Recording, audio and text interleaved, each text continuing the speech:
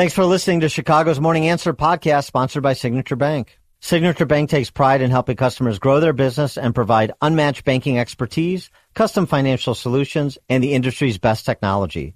So whether you're a business looking for a deposit relationship or needs a ready source of financing, Signature Bank is the right bank for you. Call today at 773-467-5600 to hear how Signature Bank can help your business grow and thrive. Member FDIC, Equal Housing Lender. This is Chicago's Morning Answer. Merry Christmas. On AM 560. Ho, ho, ho. The Answer. Top of the morning, Dan and Amy. I need the Judith Martins out there to provide some advice and counsel. You know, Miss Manners. Oh, that's right. I need some Miss Manners etiquette advice. The first topic is our outstanding technical producer, Justin Kosick. Yeah, he turned 12 yesterday. No, I think he turned 26, right? Yeah. 27. 27. Oh, so now he's really off his parents' insurance. I know. They grow up so fast. They do. He's 27 years old, and he took the day off for his birthday. 312-642-5600, Turnkey.Pro answer line. 64636. Type in DA, then a quick comment. This is What? This is cute. a dedication to you, Justin, from the late great Greg Giraldo. And when did we become such a nation of such self-important, narcissistic douchebags that, you know, when it's your birthday now, you just think you can go to any restaurant and make the waiter sing happy birthday to you? When did that trend start? That's the most irritating. That used to be for children at Chuck E. Cheese. Now you can go to any restaurant. It's my birthday. Dance around or something. Give us a little song, would you? Give us a little song. Go get me a piece of cake. It's my birthday. You go to restaurants now, they got to break out in song every 5 minutes. I was in a restaurant the other day. The waiters had to go out 4 separate times to different tables and sing happy birthday. And holy the owner comes out, and even the dishwasher's out there singing, happy birthday to you. Happy birthday to you. It's my birthday too, but no one's singing happy birthday to me because I'm in the back washing dishes for 50 cents an hour, but somehow I'm the bad guy for taking away American jobs. What f***ing job am I taking away? Who wants to wash a f***ing dish for 50 cents an hour? Okay, yes, arguably all of us coming over like this collectively lowers the labor rates in the country. We could debate it on those merits, but no, you're taking my job, you're taking my job, you're taking my job. What kind of fucking ignorant bullshit is that? You have to ask yourself, are you willing to pay the increased cost of paying a prevailing wage for some fucking slob to stand back there washing dishes? If it's such a fucking problem, why don't you just penalize the employers who hire us? Oh, because that will be politically unpopular. How old are you now? So I would think that sort of in the same vein, making Pepe the dishwasher sing happy birthday, taking a day off because it's your birthday. All right, well, what did you do on your birthday, Justin? By the way, did you wish him happy birthday? Yeah, happy birthday. Right. How old are you now? So what'd you do? Well, in my defense, it was one of those Salem you got to take it off days. Oh. Use it or lose it. No. So you bent. Don't buy that. You bent to the man. It's all corporate. Why? So yeah, you use it or lose it. So why didn't you take Monday off? Why didn't you take today off? Why did it have to be your birthday? You should have had a 3-day weekend. Right. Exactly. Yeah. Well, they were explaining to me how to game the system now, and now I know. They were explaining. Oh, really? Back here with me. We have subversives in the. Yeah. Okay. All right. I mean, he's more of a man than I am. I mean, more of a grown up than I am because he's getting married. Right. So he's more of a grown up than I am. But still, so I'll give him that. But the birthday thing. Yeah. All right. Yeah. I don't know. Blaming it on the corporate weenies. Well, I don't know. Did you sleep in? Did muster. you go to a spa treatment? Did you spa treatment? Did you go to a bathhouse? Day of beauty. Yeah. Well, what'd you do? I mostly just went out for food, and they do not sing happy birthday to you anymore. It must be a labor shortage issue. Oh, that's right. because of COVID. Depends where you go. Where'd you go to eat? We went to Cooper's Hawk and Seasons 52. Cooper's Hawk for lunch and Seasons 52 for Oh, dinner. you made a whole day of Boy. it. Wow. No singing, which is nice. Yeah, it is nice. All right, I have a second etiquette question. Speaking of corporate weenies, our Christmas party is today. Yes, and I'm sure Justin will be there, bending to the will of the man. no, and everybody's got to bring a grab bag. Not everybody. Yes, it has to be $25 or less, and then it's a great game because then you could steal if somebody opens something you want. Then instead of opening your gift, you take what they want. It's a juggernaut. Boy, I mean, man, that is. I'm so sorry. I'm going to miss it. no, you have Oh, to that's go. wonderful too. I see what you've got a little ornament on yours. Very- Does very this nice. become like a Fraser Niles escalation where somebody goes a little bit above 25 and then the next person goes a little bit above 50? Okay, yeah. This is more than $25. What? Well, Can't color inside the lines. What? So what is it? I'm telling you what that is. What do you mean? Because it's a surprise. That'll ruin it for everybody that's going to the party, which you're in town and you should go to the party. Did you make that sweater yourself? Are you bedazzling as a hobby?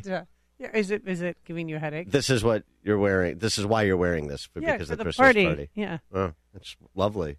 Yeah, so I'm not going to the Christmas party. I've got obligations. You're So in I'm town, sorry to though. miss it. You're here. You should Yeah. go. Our boss wants you to go. And our new boss is going to be there. Yeah, right. It could look awfully good on a young man's record. No, Yeah. I'm not attending, despite now really feeling like I'm left out and missing the grab bag. The grab deal. bag is the best. Mike Scott, are you going to come? I actually do have an official, just like Dan, an official obligation today, and I cannot attend. Some of us work right through the holidays. Justin, you're coming, right? Oh, no. Why? Yeah, he's still recovering from his birthday. I took my birthday off, but then again, I'm 59. So once you reach that age, Yeah. taking your birthday off becomes less of an obligation or bowing to the man. It's more of a, hey, I deserve it. I've worked 38 years in this business. I'm going to take my birthday off, and especially if it coordinates with a long weekend. And then what Yeah. do you do? Which mine did. And then you just like sleep all day. Oh, my at that gosh, age. yes. Yeah, that's all you do, right? For There's heaven's no sakes. celebration. No, and That's all you No want. ice cream party. We went to Putt Shack, which was kind of nice, but, Yeah. When was your birthday? Sorry. when was my birthday? Right. Okay, First of turn all- our mic off. First turn of it all, off. That's also something people. December 12th. Oh, See? December 12th. Recently. Yeah, that's also something that adult males don't care about. Oh. Oh, you missed my birthday. You didn't say happy birthday Right. to me. Well, you missed my birthday. Who cares? Cares. Yeah, Quinn's going. Quinn, are you coming today? Anybody? Quinn? it's just going Is to be this on? it's going to be you and the brass. Quinn says he's not staying for the grab bag. Why? Mm. Just for the free food? Oh, because he didn't buy one. What if I told you that I Why aren't think you going? Amy's present is the never nude or nearly nude pajamas? What did you think that they are? the nearly nude, never nude pajamas. Right. What? What do you mean? What do you mean? What do you Of course mean? It's What not do I mean? bad. It's a My Pillow slippers. Maybe it's Balance of Nature. Well, Well, you can't guess it right on the first one. no. See, I'm sorry, you can't be original with your gift. Yeah. Come on now. She just takes whatever she gets free from the corporate sponsors. Right. The Ace Hardware is right down the frickin' road. Come on now. Although Quinn, People need salt and shovels today. People need hand warmers. And come on. Quinn might stay now for the grab bag though because she does Be a something great nice gift. to the little lady. Really nice. Yeah. Uh-huh.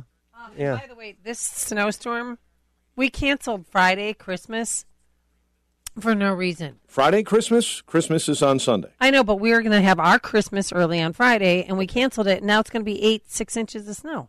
When is that coming? Well, they told us it was going to be 16 inches. With a bomb cyclone. They scared everybody. Oh, my God, we're all going to die. 9 to 12 inches, but that's not why you need to cancel things. It's the 60-mile-an-hour winds and the blowing snow that are going to create blizzard conditions. Yeah, that's not good. Yeah, Fine. that's not good. You want to be on the road with that jalopy going to St. Louis or wherever the hell? A No, I hobo don't think so. ride. So what was this? You sent me this email.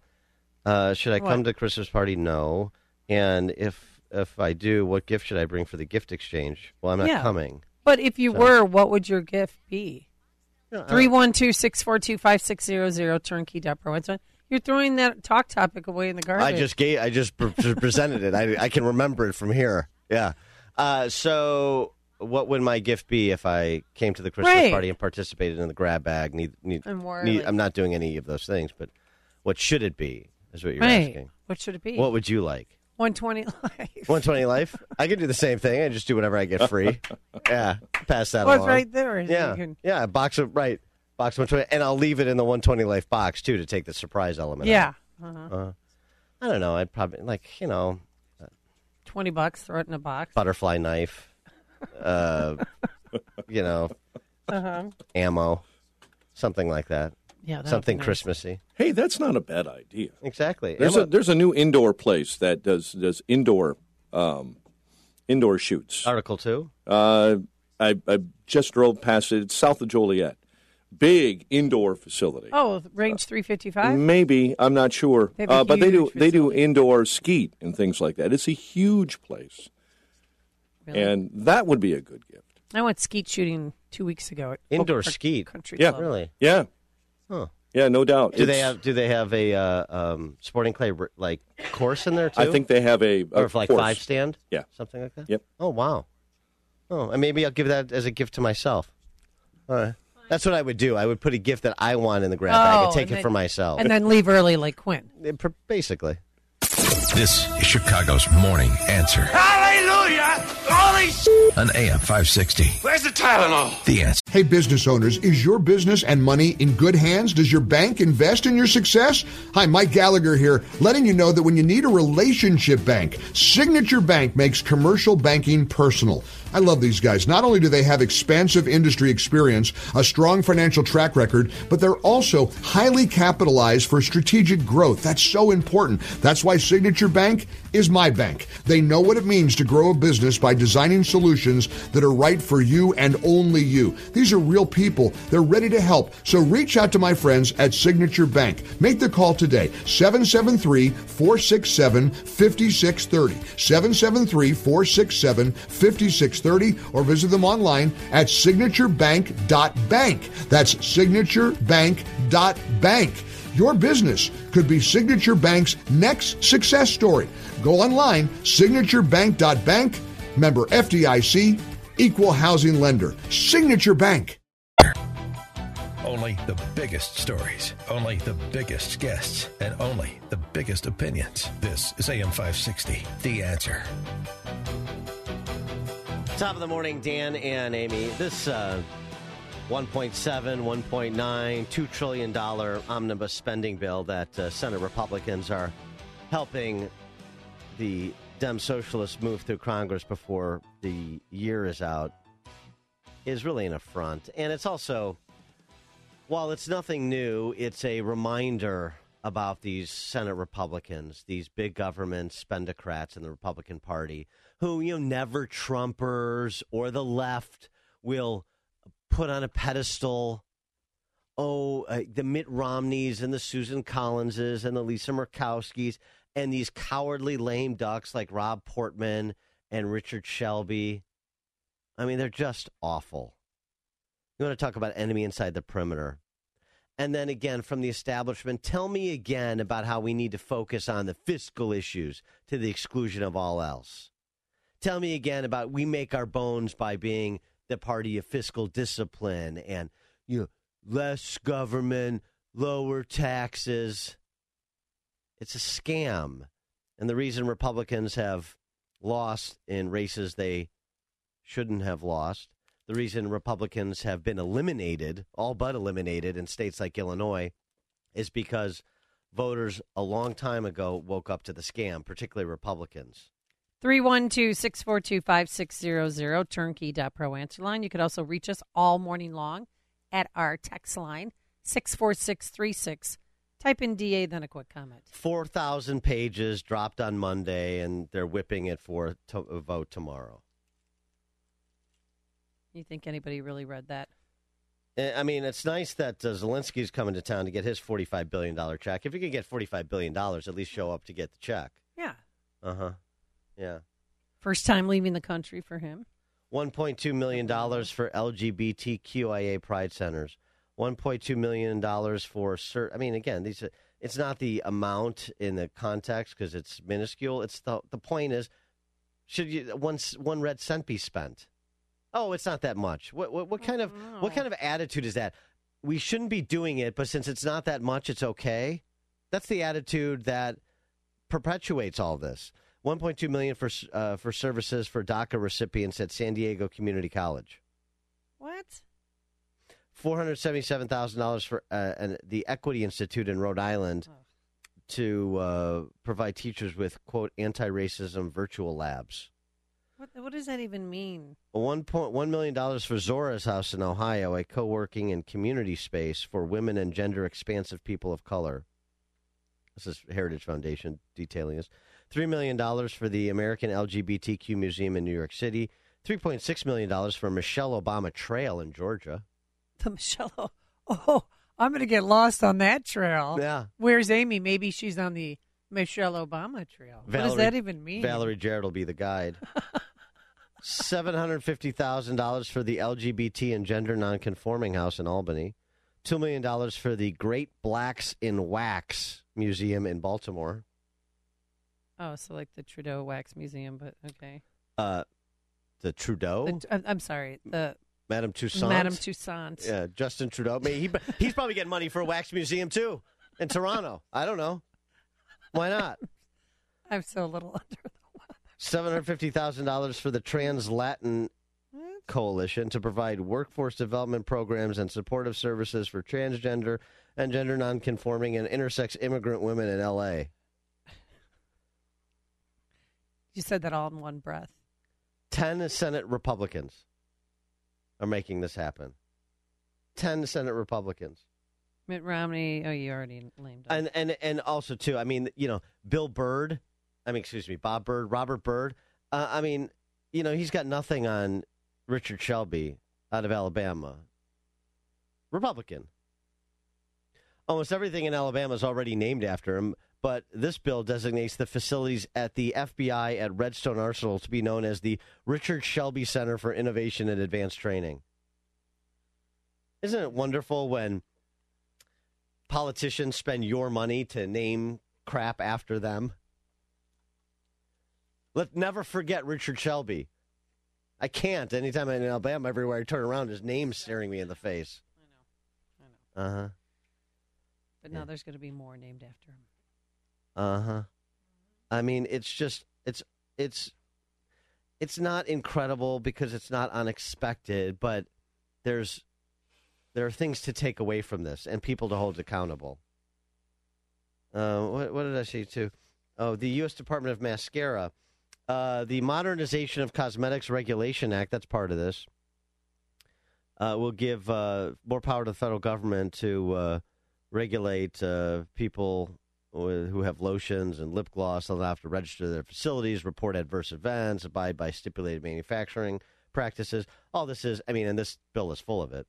All this is one operator in an industry or a group of operators in an industry rent-seeking, trying to get the government to negatively impact their competitors. And that's what's happening here. Just to give you an example, it sounds silly, but there's a point to it. As the Wall Street Journal opined, for years, companies hawking clean, quote-unquote, beauty products have lobbied Congress for regulations that hamstring the competition. These, quote-unquote, natural brands are free to use their preferred ingredients, but their goal is to ban compounds they dislike, even if the underlying science is questionable, and even though not all Americans can afford to spend $60 on nighttime moisturizer. Yeah.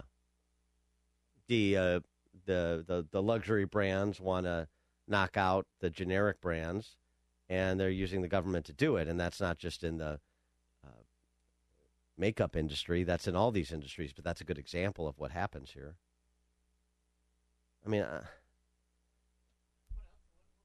What bills do you want passed? What bills do I want passed? What do you mean? They threw everything in there. Oh, what money do I want? want? Yeah, what money do you want spent? It's your tax dollars. Marvin, Burlington, Wisconsin. Well, this is exactly why I quit giving money to the Republican Party many years ago.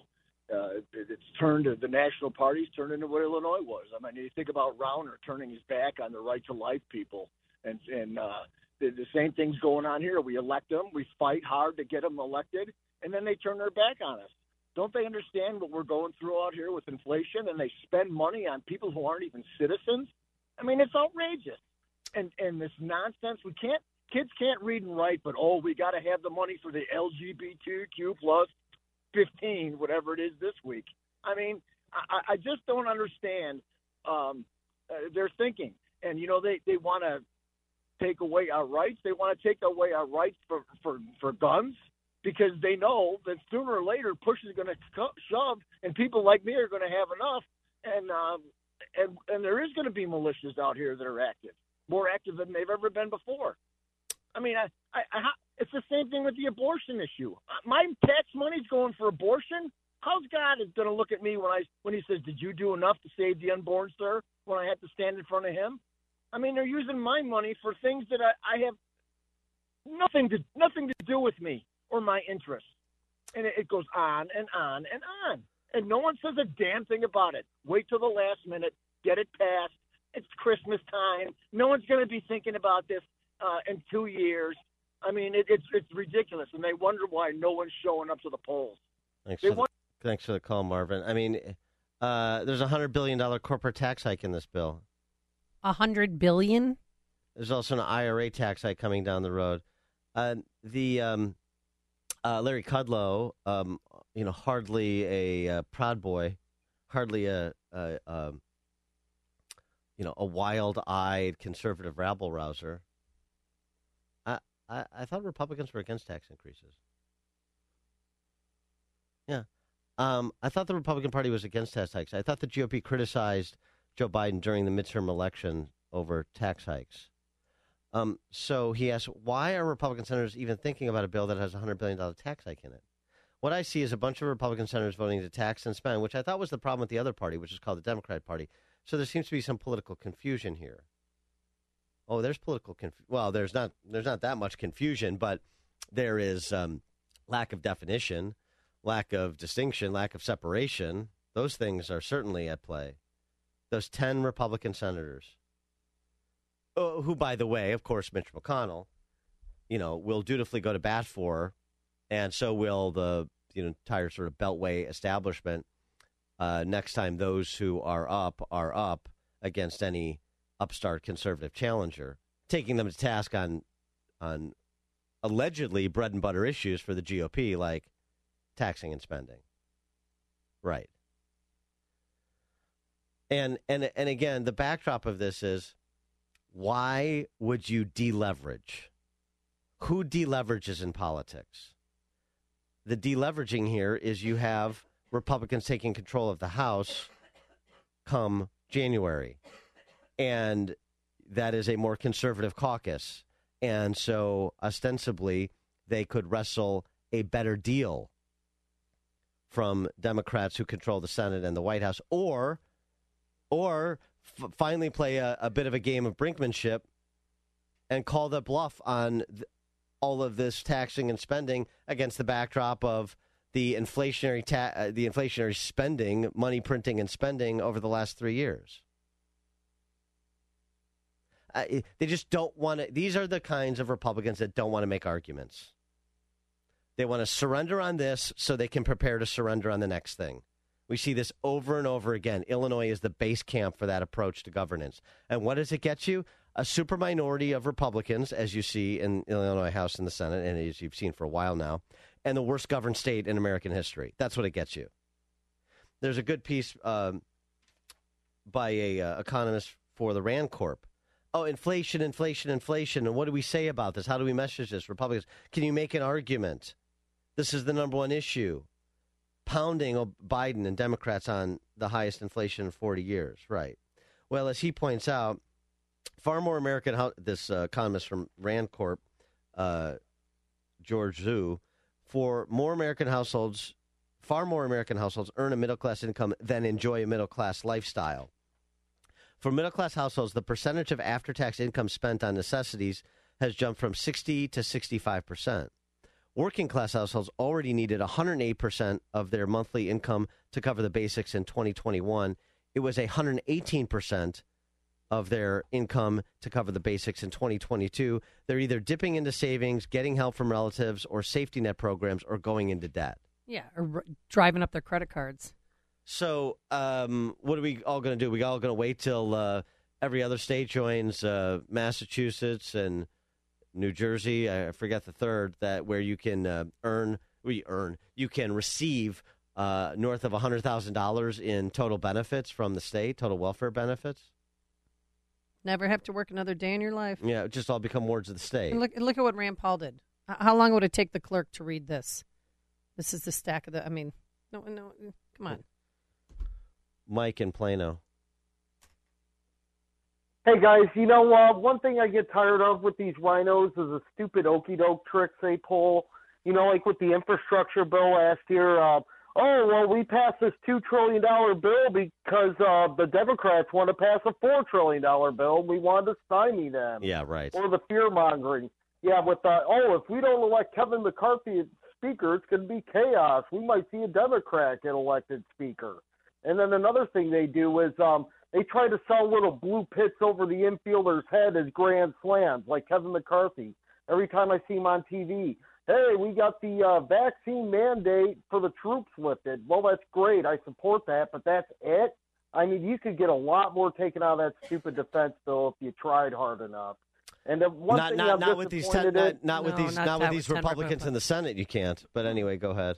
Well, no, yeah, obviously. But one thing, I'm glad Chip Roy led a revolt, but I'm disappointed it's only 13 House Republicans that joined them. And as far as the Speaker race, though, I kind of want to hear your opinions of this, Dan, because I'm not a McCarthy guy, but I don't see anyone substantial to challenge him, not even Jim Jordan. I wish Jim Jordan would get off the Fox News smack talk and try to fight for position leadership where he can actually do something. Yeah, I mean, that's where I'm at. Thanks for the call, Mike. I mean, there's no serious challenge to McCarthy. I mean, Andy Biggs isn't going to cut it. And so as the concerns I have about McCarthy notwithstanding, I don't see him as some sort of intellectual leader or even wartime consigliere. But he was the minority leader, presided over the takeover of the House. There is not a compelling option. And so, yeah, McCarthy. And then, you got to hope that the House Freedom Caucus continues to institute some caucus discipline, the kind of caucus discipline we don't have in the Senate. It's more difficult to institute caucus discipline there, I understand. There should be more senators really holding these 10 out for public ridicule, if not a straight-up public flogging. Roger, Southside, you're on Chicago's Morning Answer. Yeah, Merry Christmas to you both. Great show, as always. How long do you think we have here in Illinois, our country, okay, with these, as you said, these senators that are these Republican Senate people, and the whole agenda of Congress, until we have full-on Russia, full-on third world? And here's the thing, Dan. If we have, I always say it comes down to capable people. Who's willing to do something? Okay? Right now, okay, anybody who's in the spotlight or anybody who has anything to lose is not going to do anything. Okay? But how long before, you know what, they're at the walls of the country clubs and the private schools and the private universities? Because that's what it's going to take. Like you say it weekly, you know what, we haven't lost enough. Okay? The middle class is holding on or, keeping their heads above water. How long before that really sick category group of those middle class political idiots who want to be in that top class of elitist morons, especially here in Chicago, Illinois, okay, how long before their daughters and sons are affected? Before, the overdoses start, before migrants in Lincoln Park or downtown or the Gold Coast are harming their children or their wives Or you know what? The next time there's a big function at one of these fancy country clubs, Oak Brook River Forest, call anyone you want, Hinsdale, I get it. Before there's 5,000 migrants there, and you know what? There's nothing that can be done about it.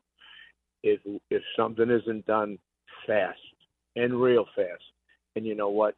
Signing petitions online on social media is going to get nothing. I mean, the state of Texas is pretty much deputizing anybody that can carry a weapon right now. I hear you. Thanks for the call, Roger. Craig Mount Greenwood. Oh, hey, good morning, Dan and Amy, and thanks for taking my call. Well, I've been telling my friends and family and all that, Democrat, Republican, my voting strategy, and I think I'm vindicated.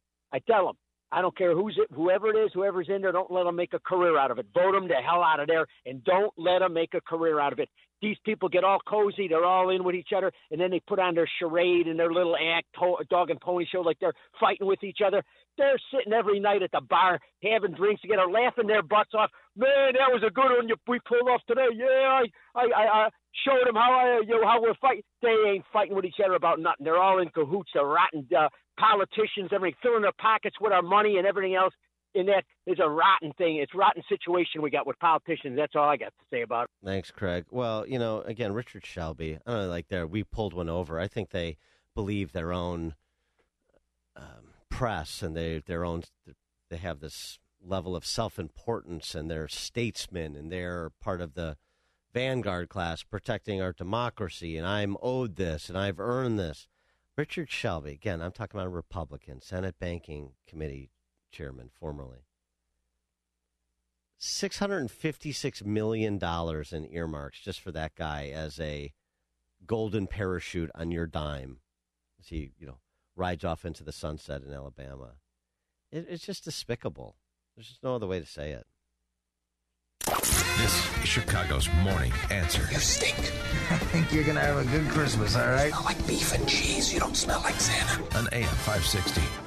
The Answer. Business owners, now's the time for your business to make the move to a locally owned business bank. Hi, Mike Gallagher here to let you know that you don't have to look far. Signature Bank was founded in Chicago with a simple mission to help companies like yours grow, succeed, and thrive. Their decisions are made locally by a terrific team that knows your name, cares about your business, and invests in your success. That's why Signature Bank is my bank. I'm a customer. As business owners, they knew that local family-owned businesses were not getting the help they needed or deserved. So I invite you to reach out to my friends at Signature Bank today. Write the number down. Remember this phone number, Signature Bank, 773-467-5630, and learn all about this great bank, 773-467-5630, or visit them online at signaturebank.bank. That's signaturebank.bank. Signature Bank makes commercial banking personal. Member FDIC, equal housing lender. This is Chicago's Morning Answer with Dan Proft and Amy Jacobson on AM 560. The Answer.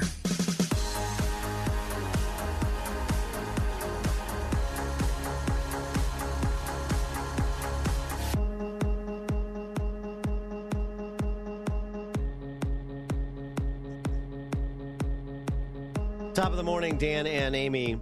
We talked a bit about Twitter Files installment number 7 yesterday. This provided by Michael Schellenberger via Elon Musk, of course.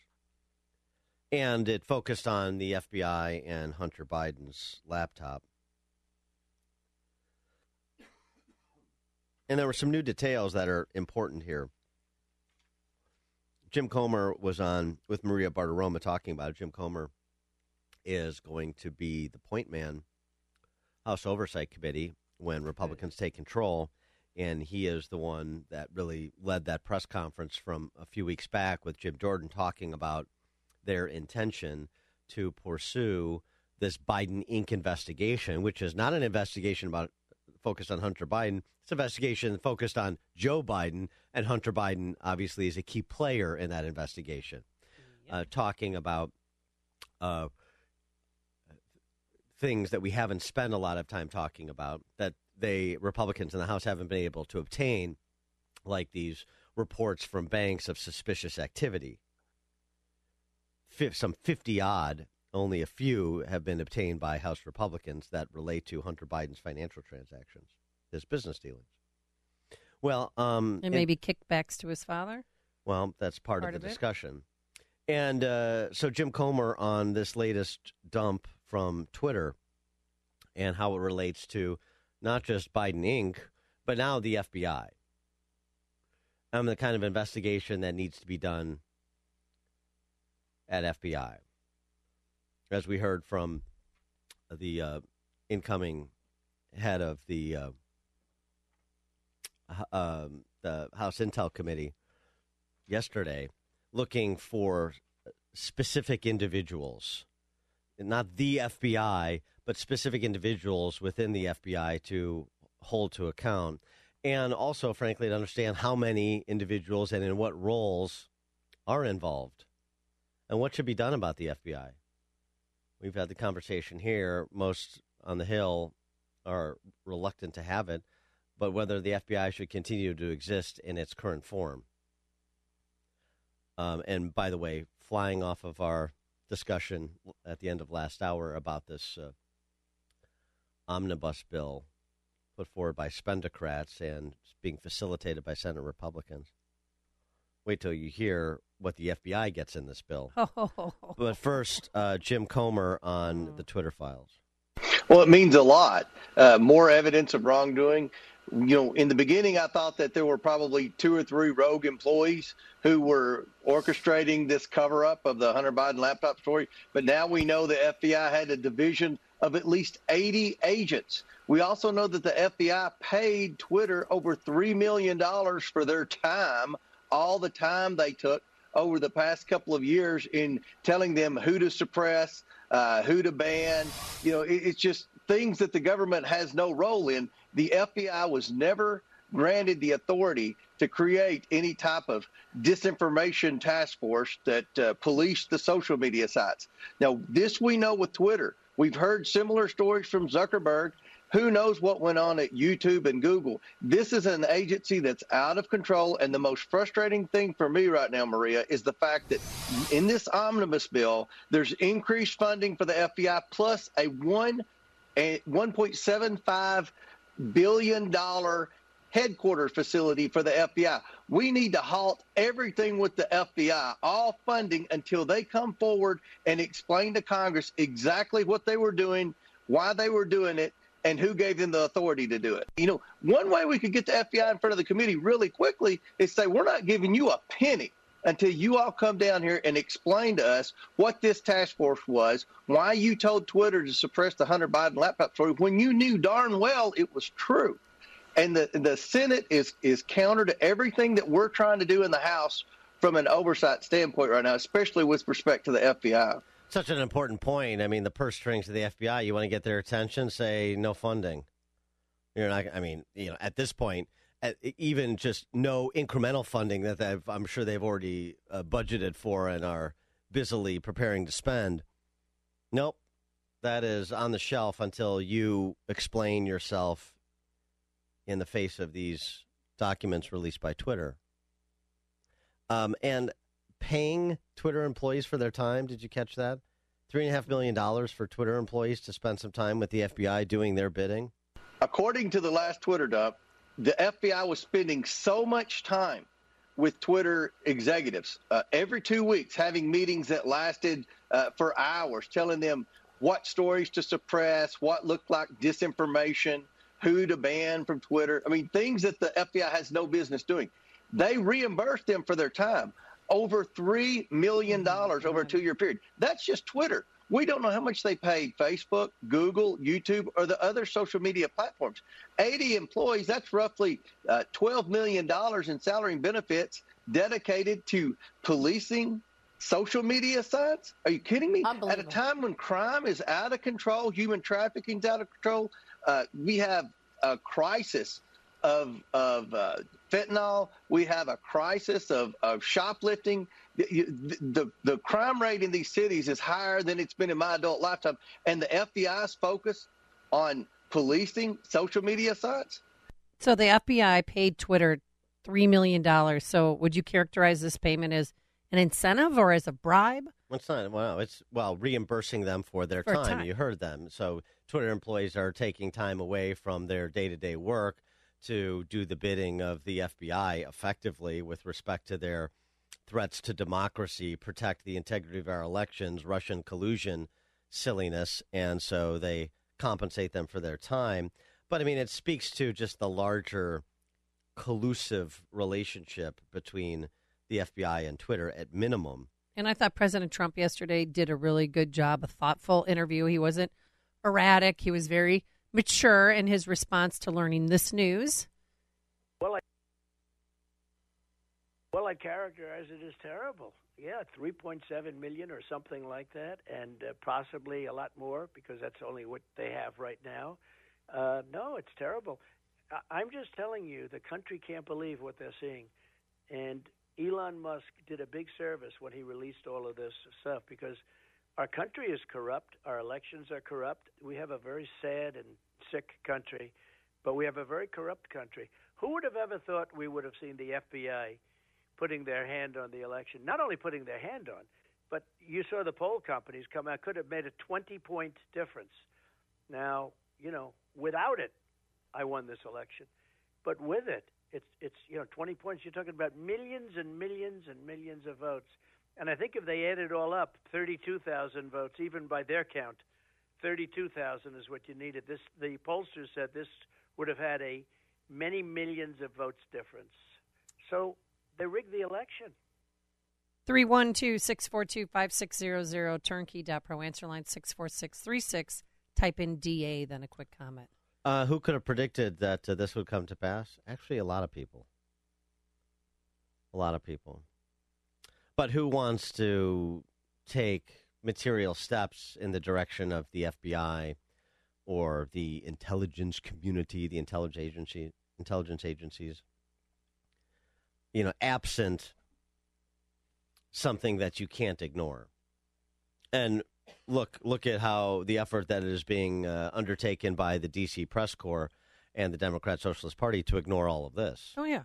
You have to dig deep to find the truth on this story. So who could have predicted? A lot of people could predict it. The question is, when you intercede, what do you do about it? How can you do something about it when you're at the same time lauding the FBI for this or appreciative of the CIA for that, legitimately in many cases? And you're saying we rely on these federal law enforcement officers at the FBI. We rely on the agents at CIA and now DHS and DNI. 1975. You got to hear this. Okay. Former Idaho Senator Frank Church, Democrat. This is 1975, all right. Senator Frank Church from Idaho, a Democrat, on the deep state and tech being in bed with government. The technology, essentially the technology companies in bed with government, and what that could portend for America almost 50 years ago. But let me tell you this. In the need to develop a capacity to know what potential enemies are doing, the United States government has perfected a technological capability that enables us to monitor the messages that go through the air. These messages are between ships at sea. They could be between units, military units in the field. We have a very extensive capability of intercepting messages wherever they may be in the airwaves. Now, that is necessary and important to the United States as we look abroad at enemies or potential enemies. We must know. At the same time, that capability at any time could be turned around on the American people. And no American would have any privacy left, such is the capability to monitor everything, telephone conversations, telegrams, it doesn't matter. There would be no place to hide if this government ever became a tyranny.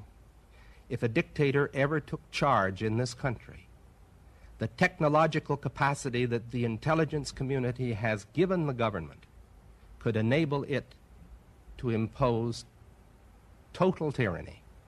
And there would be no way to fight back, because the most careful effort to combine together in resistance to the government, no matter how privately it was done, is within the reach of the government to know.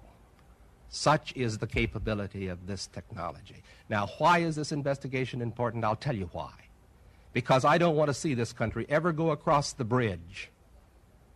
I know the capacity that is there to make tyranny total in America. And we must see to it that this agency and all agencies that possess this technology operate within the law and under proper supervision, so that we never cross over that abyss. That's the abyss from which there is no return.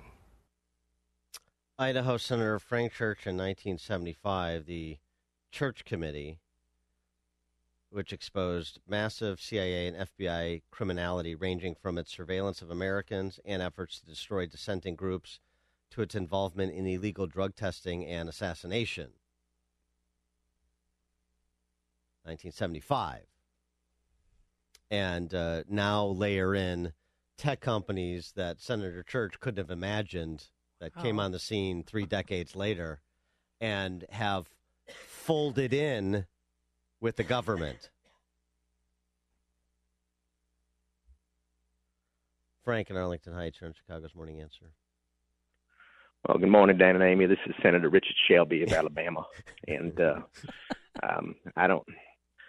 I'm 88 years old, and I'm retiring from the Senate, of course, and we just elected a great U.S. Senator coming up, Senator Katie Britt. She'll be the hottest senator in the U.S. Senate coming up, no doubt. You were talking about that yesterday on your show, stuff like that. But I remember the Church Committee, of course. I got elected to the House as a Democrat in 1978. And I got elected to the Senate by 6,800 votes against Jeremiah Denton in 1986.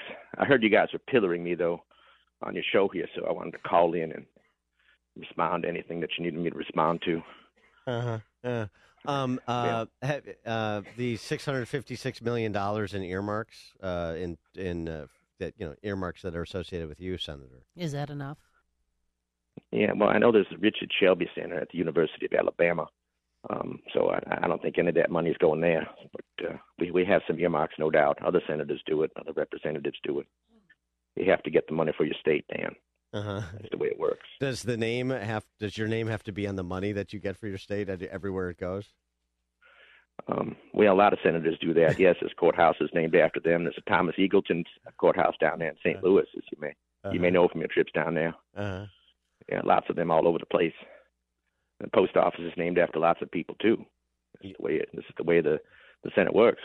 Harry did Reid a lot is of hard an work there. airport. $1.7 trillion omnibus bill. We did. Do you remember the day, Dan, in 1994 when I switched parties? You remember that day, November 9th, 1994? I remember it like it was yesterday, yeah. Yeah, and you were just getting out of college, and I get up there and I said, I'm switching parties, affiliation to the Republican Party, effective immediately. And I've been a Republican ever since, a good Republican. Yeah, I remember. Evidently, you're not happy with all of my votes. Well, you're right. You switched parties so that you could survive in elected office in Alabama because Alabama was turning red, right? Isn't that why you did it? Well, as I said in my farewell speech, I was at the vanguard of the Republican realignment in the South. And President Reagan asked me to switch earlier, and I did in 1994 when the signs were obvious. Do you miss Howell Heflin at all? Do you think about him often? Well, Jeffrey Sessions beat him in 1996, and I do think of Howell. Yeah, he was a good judge, good man. Do you think of Chris Farley's impersonation of Howell Heflin often as well? Yes, I do. I also think of I forget the comedian who was it Al Franken who imitated Paul Simon from Illinois, your state. Yeah, with the bow tie. The bow tie. And I remember the Ted Kennedy won by I think that was Phil Hartman as Phil well. Hartman, that was yeah. a really good part of that whole thing. And whoever did Joe Biden was good. That was Kevin Nealon, I believe. Yeah, very good. Back in that skit. So But you've really been honing your Senator Richard Shelby Yeah. impersonation, Frank. Good. I'm very impressed. That's very good. Yeah. well, thank you, Yeah, and very good. have a Merry Christmas, guys. Very Take good. care. Thank you, Frank. Thank you for all that you've done. Yeah, Thanks, Senator. Yeah. I wonder if he's related to the Shelby from Peaky Blinders. Bob in Buffalo Grove. Good morning, Dan and Amy. Thanks for taking my call. Always great talking to you. Let's go back over 60 years ago. I was a teenager, but I still remember Eisenhower's outgoing speech, beware the military-industrial complex. Now we can add the tech industry to beware of. Have a good holiday and drive safe if you're coming to work on Wednesday. Thanks for the call, Bob. Appreciate that. Yeah, I mean, do we? Maybe this is a conversation that Republicans can take up. I mean, again, I guess essentially, the Comer Committee is going to be the new church committee. At least that's what we hope. By the way, just to close the loop on the church committee, after the exposure of FBI and CIA criminality, there were some minor reforms enacted to try to rein in the CIA and the intelligence agencies. They were gradually reversed, and almost 50 years later, here we are, and layer in big tech companies now. I better take Senator Church's warnings to heart, I would think. Dan and Amy, Chicago's Morning Answer. This is Chicago's Morning Answer on AM 560. The Answer. If you're looking for the latest news, insight into what it means, and the sharpest opinion, there's only one station in Chicago where you can turn, and it's this one. We're AM 560. The Answer. Top of the morning, Dan and Amy. Boy, I'm sad to hear of Franco Harris's passing. Mike Scott was reporting that. I'm going to say something that is sacrilegious, Oh, boy. blasphemous here in Chicago. Okay. Well, let's get out of here without any emails. The Steel Curtain Pittsburgh Steelers of the late 70s. Best team in NFL history, including the 85 Bears. Miami Dolphins are going to say no. No. Undefeated record was the 72 Dolphins. Yes, but 4 Super Bowls with the core intact. Best team in NFL history. Franco Harris and John Stallworth, Lynn Swann, Terry Bradshaw on the Rocky Blyer. And then on the defense with Mean Joe Green and Donnie Shell and Ham and Lambert. Best team in NFL history. 312-642-5600. Turnkey.pro. Answer line 64636. Type in DA. I don't want to dwell on it. I know, but I'm just throwing that If out. anybody wants to challenge that, I mean, we can pour over it. But Not the 85, 86 Bears. yeah, I know. You remember them. They don't get much talk around town. But, yeah, 85 Bears, Yeah. you might remember they won a Super Bowl. It included players like Jim McMahon. Right. Gary Fensick. This Walter Payton, Right. who went to Jackson State. Yes. Yeah. Oh, yeah. Now you know. Yeah. Right. Yeah. Okay. I All pay right. attention, you know. All right, let's get to matters local and local schooling. K through 12. I know people, I guess, want to talk about the mayor's race, or I don't even know if they actually want to talk about that very much, but everything that's going on federally, and we want to also include what's going on locally.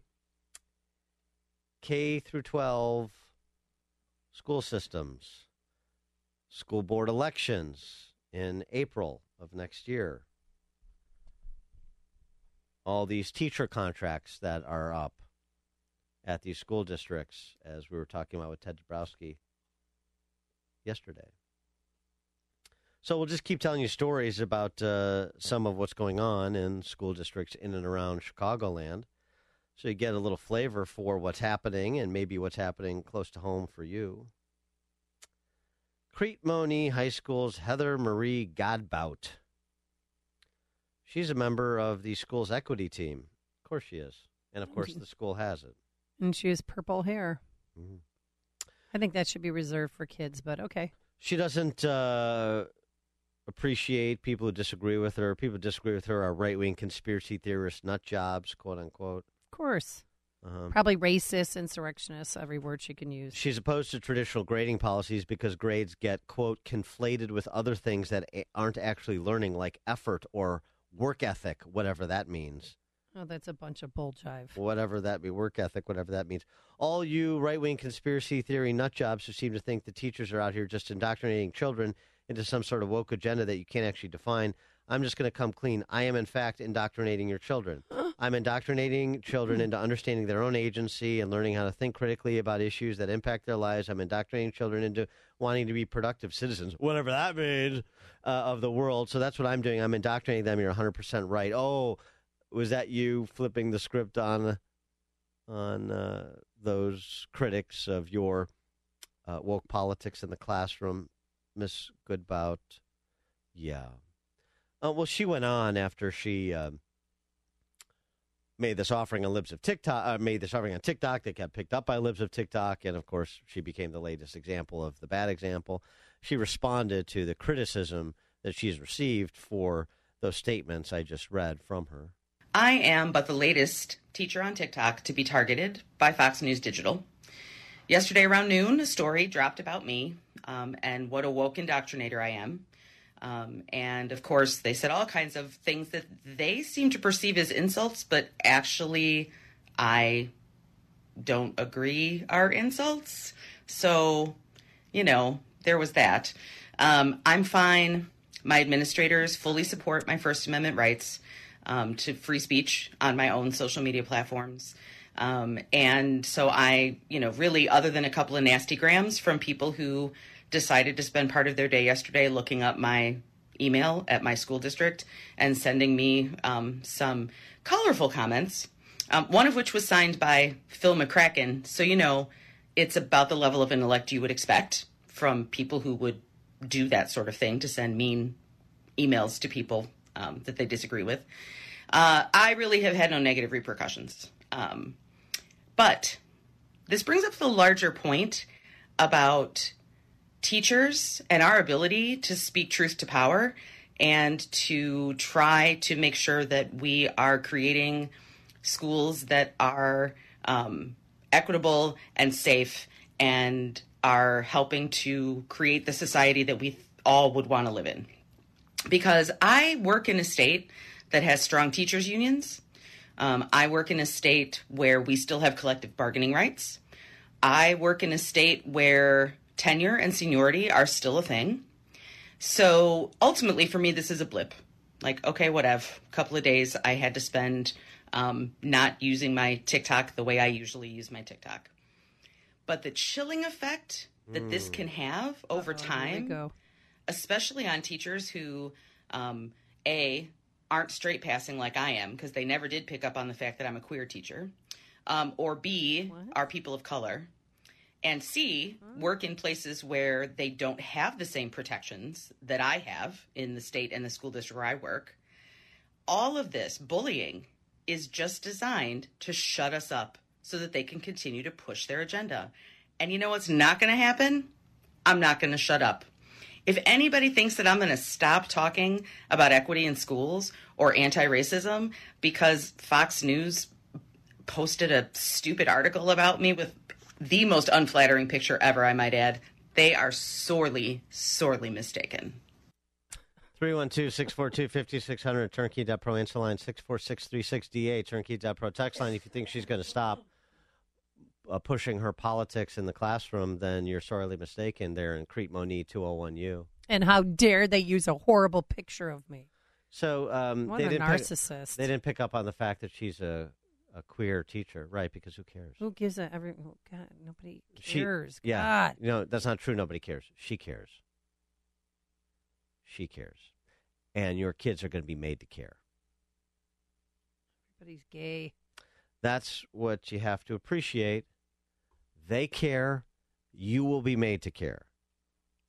So don't do the nobody cares and, it's fine. No, it's not fine. It's not fine because you care. It's what you mainly care about. And the secondary fact is you're going to impose your views and your will best you can on kids, and you're going to, frankly, waste everybody's time with your politics in the classroom rather than whatever it is allegedly she teaches at Crete Moni 201U, which is not a particularly good school district, by the way, in terms of academic performance. But, I digress. These things up. Important. I mean, these teachers who try to act hip like their kids, it makes me a little nauseous, meaning the dyeing of the hair.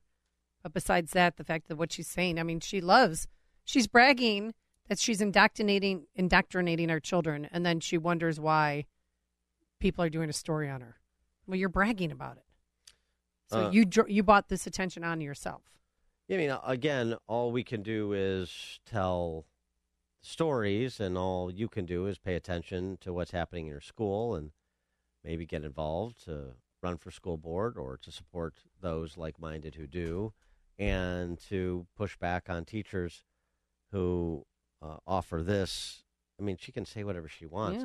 Yeah. The whole thing that's so silly, the projection of the left. They're trying to silence me. No. Actually, I prefer if you keep talking.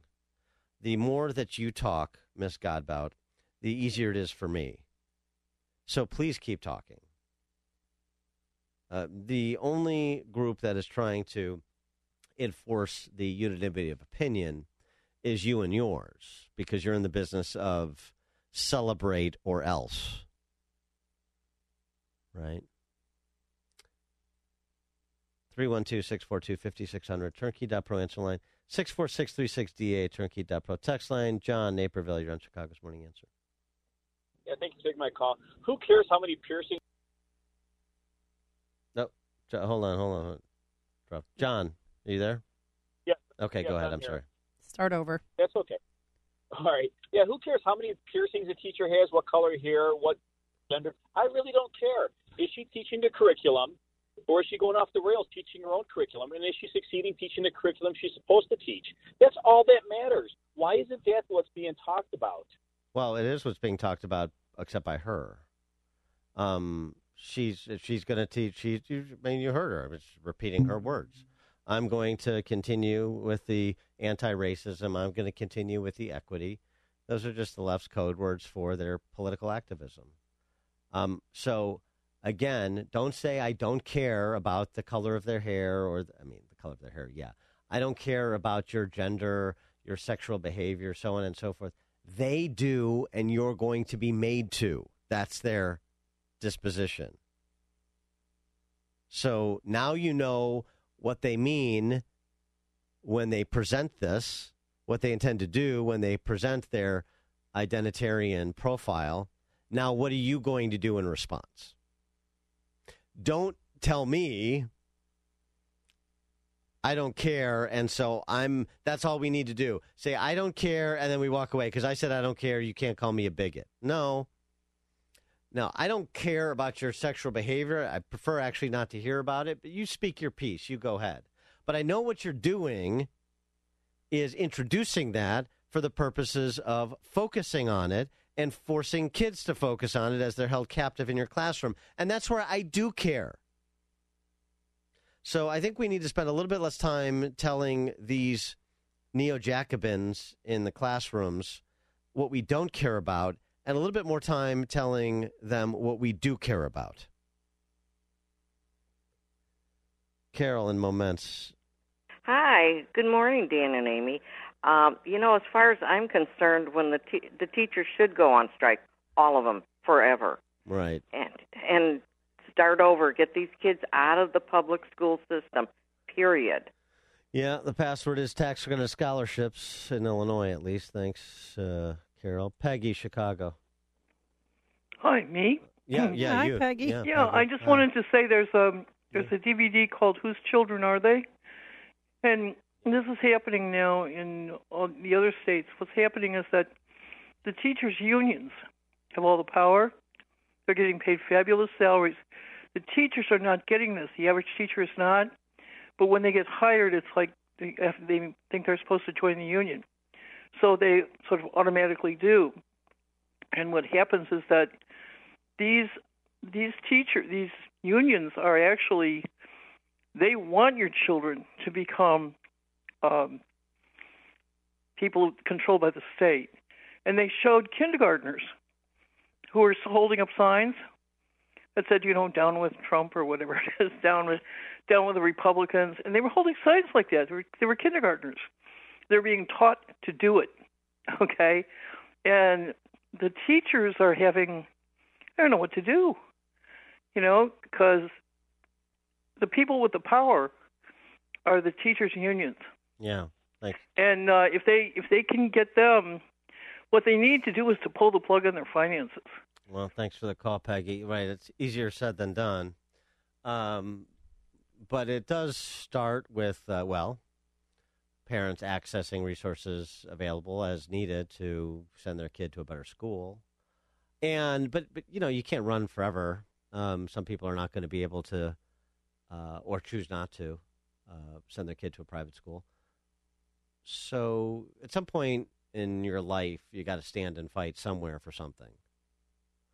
It always seemed to me that your kids and their education was an obvious place. But maybe I'm wrong. Seems like I am. Paul in Plainfield. Yeah, so, hey, Dan, I have 2 points. First point is, what do you think the odds of a single parent bringing this up at the board meeting? I don't think it's going to be very great. Two, why are these teachers and all of these libs of TikTok people that are mad that they get the publicity that they so much desire, right? Right. Yeah. They brought it upon themselves. Exactly. Why isn't she so thrilled that finally she's speaking to an audience that would not normally listen to her on Fox News and libs of TikTok? She is thrilled, and now she gets to be the defiant martyr who's under siege. She is absolutely thrilled about it. That's why they post to TikTok, to have libs of TikTok pick it up and to hold them out as examples, because they are attention seekers. Otherwise, they wouldn't be doing this masturbatory nonsense on TikTok and social media. Exactly right. Thanks for the call, Paul. Julie, Southside. Hey, Julie. Hey, good morning. How are you? Good. A couple points I would like to bring up this morning. Number one, I'm a teacher. I consider myself a good teacher. I don't preach what the left is trying to do to our children. Number two, as a teacher, something that has never been brought up, and I listen to your morning show every morning when I'm driving into school. There's a handbook that students have. How many people have looked at student rights? Students in our school district have rights. And I am so sick and tired of this handbook being thrown in my face for the way these kids dress, for the way these kids speak to us. It is disgusting and it is appalling. In my school, I have never seen more bustiers and Victoria's Secret worn by our kids, and nothing is done about it. And those are the boys.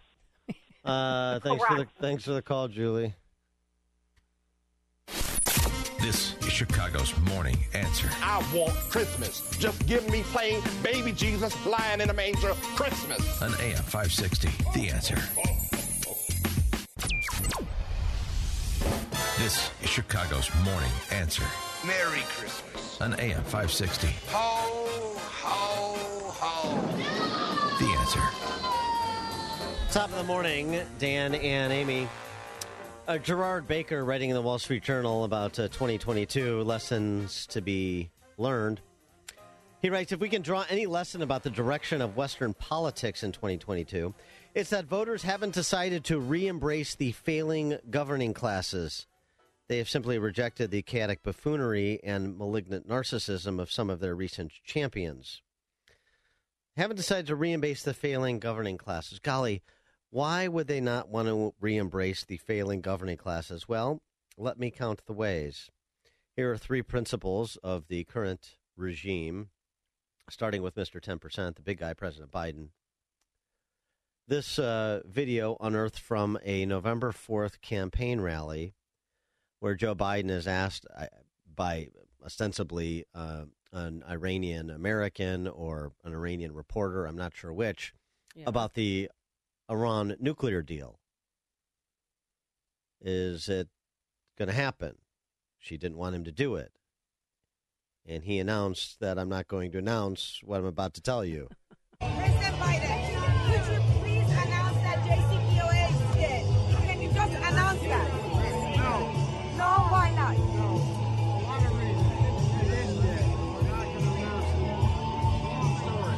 We're going to make sure we just don't want any deals with the Muslims. No deals. They don't represent. We aren't going to announce it. It is dead, but we're not going to announce it for a number of reasons. You just announced it.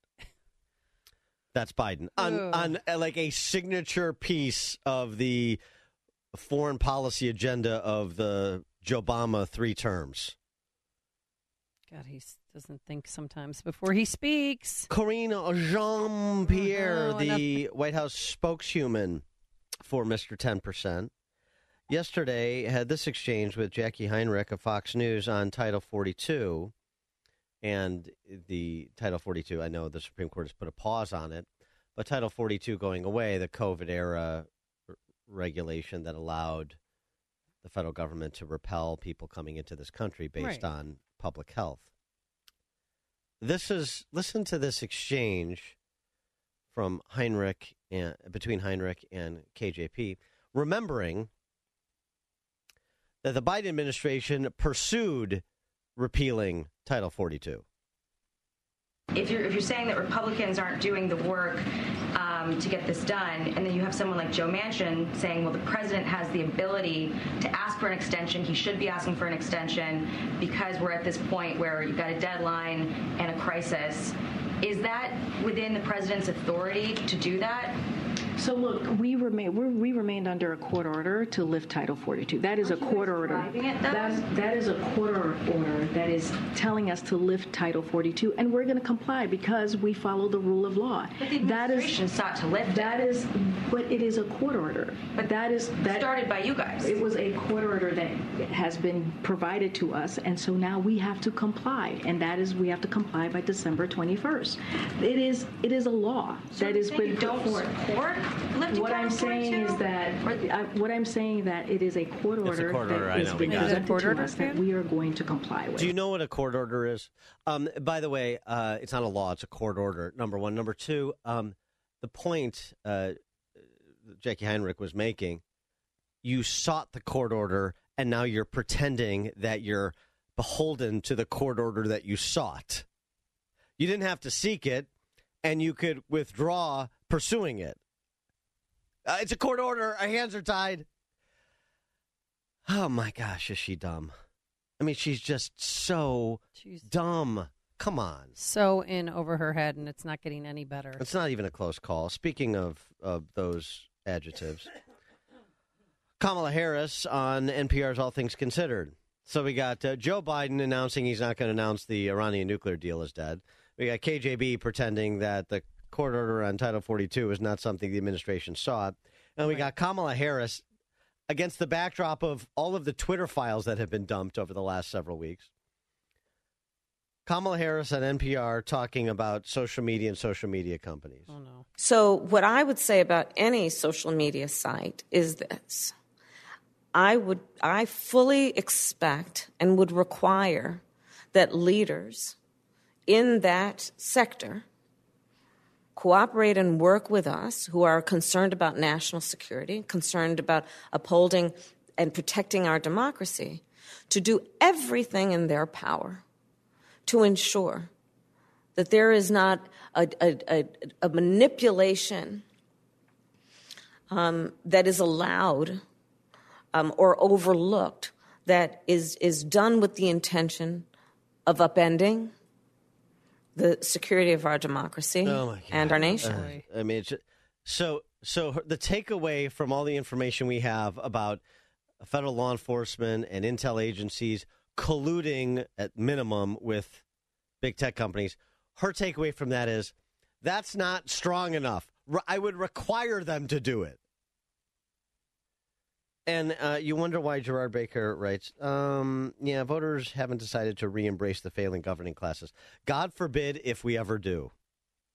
For more on this, we're pleased to be joined by the aforesaid Gerard Baker, editor-at-large, Wall Street Journal. Gerard, thanks for joining us. Appreciate it. Thank you very much indeed. Thanks for having me. Yeah, so you can understand why people are feeling like they're searching in the dark for competence from their government. Yeah, that was like listening to a performance called Dumb, Dumber, and Dumberer, wasn't it? Really, I mean, I don't know how you get. By the way, on Karine Jean-Pierre, I do wonder if there's any topic on which she's at all knowledgeable, because she clearly knows nothing about the economy. She knows nothing about the laws. You pointed out she knows nothing about foreign policy. It's a really, really, really strange state of affairs. Look, I mean, you are absolutely right, and I thank you for referring to my column. I did write in 2022, voters didn't not re-embracing those failed leaders. I think the problem, the thing that prompted that rather obvious point was a less obvious point, which is that we had a strange year this year electorally. I mean, we have a government. You're absolutely right. We have an administration that is incompetent and ideologically driven in a direction that I'm confident the vast majority of Americans do not want to go. They've messed up the economy. Inflation is an extraordinary mess, and the corollary of inflation is going to be probably a recession next year. As you point out, they can't seem to keep falling over themselves on whether it's the JCPOA, on foreign policy, on the mess in Afghanistan that they created, what they're doing domestically in terms of some of the stuff that Kamala Harris is talking about there with Twitter. This is an epically, picturesquely disastrous administration, I think. And yet, what happened in the midterm elections? Democrats basically won. I mean, let's not sugarcoat it. They increased their majority, and they got themselves a real majority in the Senate. They held Republicans did win back the House, but by the narrowest of margins, and thanks essentially to the kind of red wave that we got in Florida and to some extent in New York, which just tipped enough House seats over the line. And Democrats made seats in state houses and governorships around the country. So the worry is that people that certainly, and it certainly seems to be the lesson that Joe Biden and his crowd seem to be absorbing, which is that, hey, we can kind of just do anything here, really. I mean, people think we're doing a great job. It's because, never before has not since John F. Kennedy has a Democrat done so well an incumbent president done so well, an incumbent Democratic president done so well in midterm elections. So I think that, the lessons that have to be drawn are this is not the American people are not voting to affirm and to endorse these failed policies. They're voting, unfortunately for Democrats, in greater numbers than one would have expected, because the alternative has not been very attractive. And that's why my reference to chaotic buffoonery and malignant narcissism. That's the problem. So, I think I'm hopeful that the Republicans have come through the last year, have learned the lessons correctly, and now as we face another year or two of a disastrous administration, with Democrats controlling the Senate and being able to do more in the Senate than they've been able to do in the last year, I think people will start to see just how bad things are. With respect to Zelensky talking a little bit more about foreign policy, with Zelensky coming to address a joint session of Congress and pick up his $45 billion check, how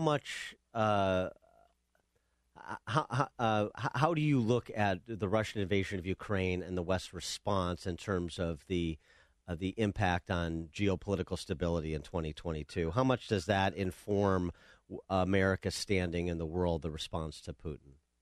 So I think, I know a lot of people are unhappy about this, and they don't like the fact that the United States has been funneling large amounts of military aid and financial aid to Ukraine. And by the way, I think it's outrageous that the United States is doing that heavy lifting, and Europeans who have just basically given up any notion. I think something else I wrote in my column this week is that the Europeans maybe have finally woken up from their ridiculous dream that they could live in a kumbaya world where nobody goes to war with anybody else. It's ridiculous that the United States is providing the vast bulk of the support for Ukraine. The Europeans should be providing much more. That said, I actually do think this is valuable and necessary. I think the the damage that has been inflicted on Russia this year by the Ukrainians, thanks in large part to American American weapons and American material, is enormously important. It's we've gone. Vladimir Putin has been in power for 20 years, more than 20 years in Russia, and the longer he's been in power, the more he has expanded Russia's sway in the world, both through economic terms and in energy, but also, most importantly, military. He's invaded country after country. He invaded Georgia. He's invaded Ukraine twice. He has been messing around in the Middle East in ways that are unhelpful to us. The damage that the Ukrainian people, again, with primarily American assistance, have been able to inflict on Russia, the pushback against that expansionism, that revanchism of Vladimir Putin, that is one of the, a terrible thing to say because so many people have died. It's such it's a tragedy that wars happen ever, but this one in particular. But the strategic advantage that has given the United States in the world is incalculable. So it's a cynical thing to say, but for whatever it turns out to be, $100 billion of aid, we may end up giving Ukraine, or maybe even more than that. That represents extraordinarily good value because of the strategic advantage that it has given the United States over one of the two most important strategic adversaries that the United States faces. Why hasn't the Europeans done more? Were they just reliant on America and said, "Oh, they'll take care of it"?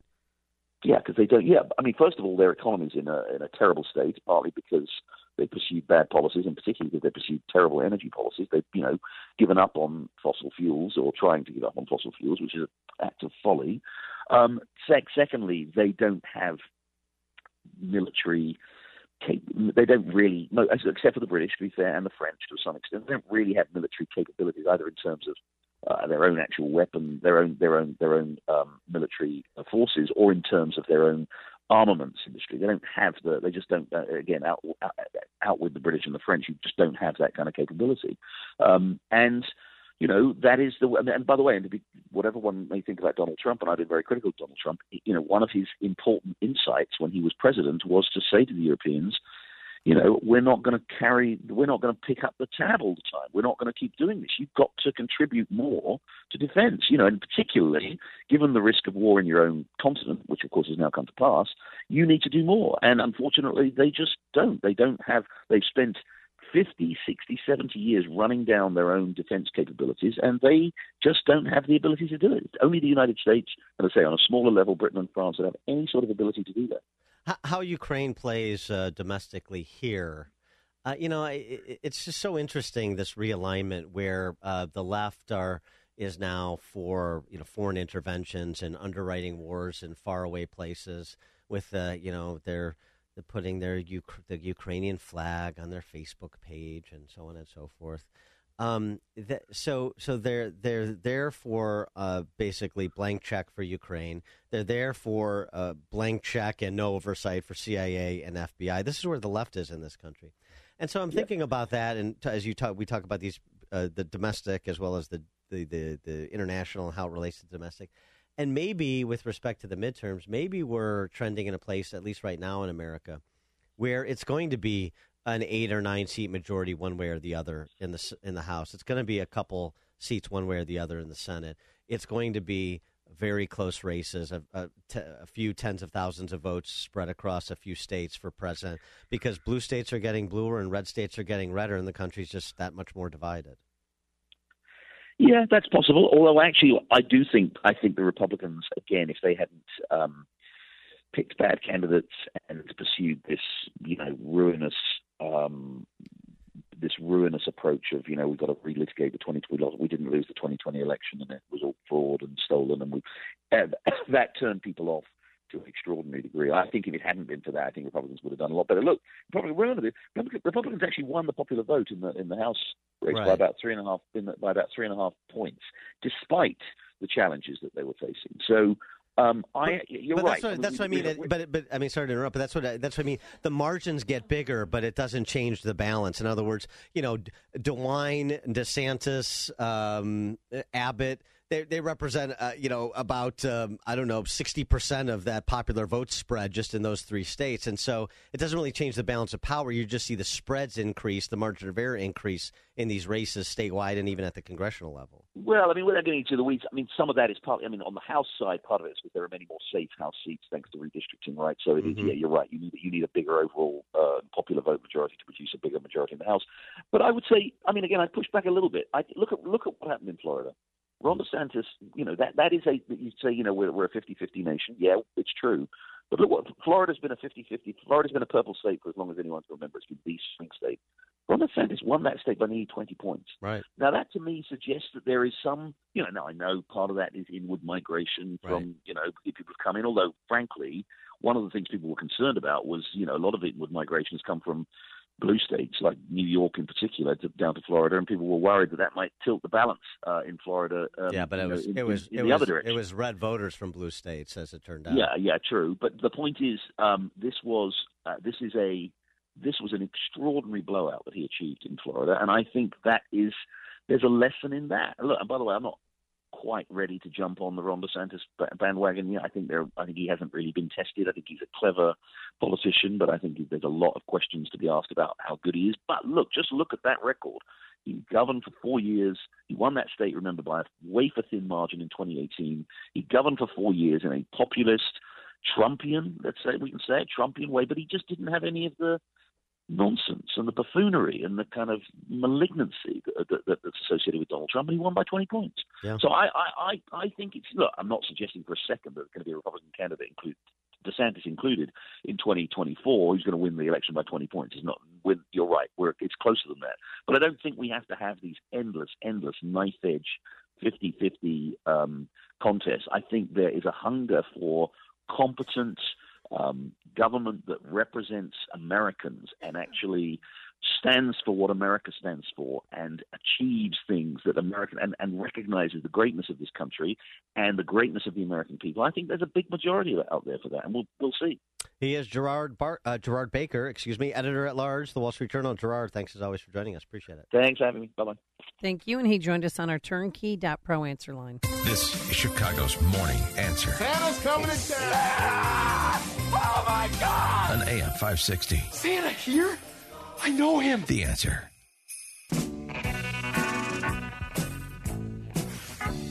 Top of the morning, Dan and Amy, 3 numbers.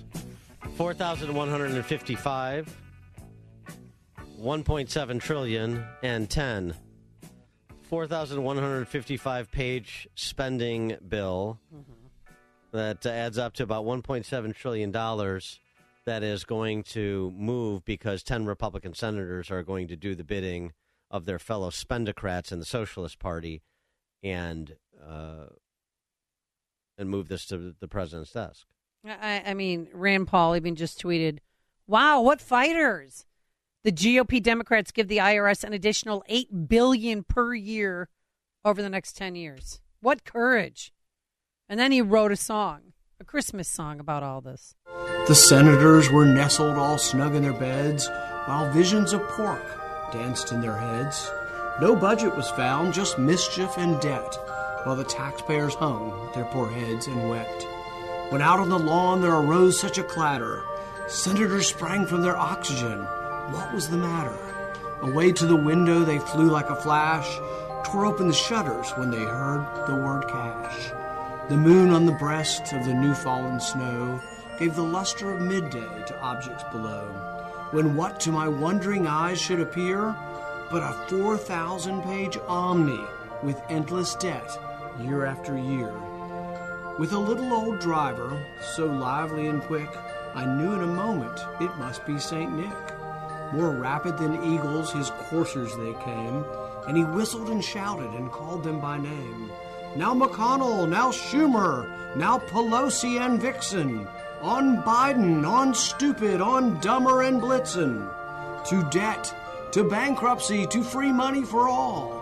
Now dash away, more cash for all. And then, in a twinkling, I heard on the roof the prancing and pawing of each little hoof.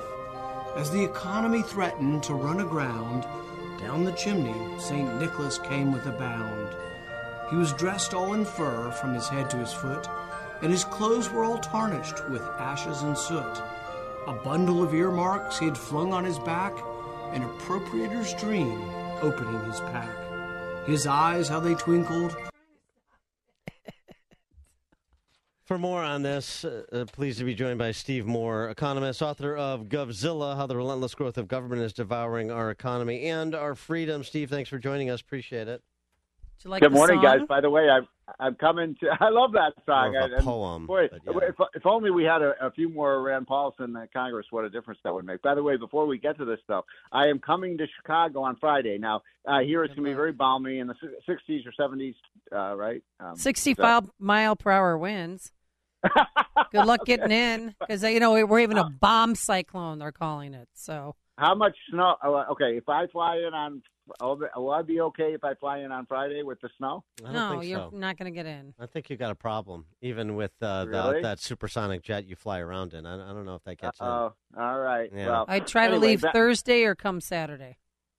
Okay, thanks for the heads up. You're welcome. So, what's going on? And I've said this so many times on your show. It's not this country is not suffering from COVID. It's suffering from mad cow disease. And that is what's happening on Capitol Hill right now as we speak, as they continue to debate this atrocious bill. $1.7 trillion. This is the highest, this is on top of the $4.5 trillion Biden has spent. Republicans are supposed to be cutting government spending. Cut. And instead of cutting government spending, we're seeing just massive increases. They're back to their game of fork barrel spending with the slices of bacon for every district. This is a going away present for Senator Richard Shelby of Alabama, who gets almost $1 billion of pork for his state. It would be cheaper to just buy the guy a gold watch, for goodness sakes, than to give away this budget. It is so rancid. And I got to tell you, conservatives around the country are so angry. And I've spent a lot of time on your show trashing Biden and trashing Chucky Schumer and trashing Pelosi. But this one is on the Republicans. They're the ones who are allowing this to happen. Well, so what's the response other than the chastising that's coming from the House to these lame duck Republican senators and just these lame senators like Mitt Romney that are going to provide the votes to move this along? If there's no accountability within the Republican Party, as we learned here in Illinois, then people don't trust that you'll be accountable if you were ever put in charge of anything. Well, why would anybody trust the Republicans after this? I mean, seriously, why would we have any trust that Republicans are going to change directions when they do what they're doing right now to us? They're supposed to be taking a chainsaw out of the budget. We're running $1.5 trillion deficit this year. They're adding another, trillion to $2 trillion on top of the $31 trillion in debt. They say we need to do this for our national security. Look, $850 billion for the defense. I'm for a strong national security, but you don't measure national security by how much money you spend in Washington.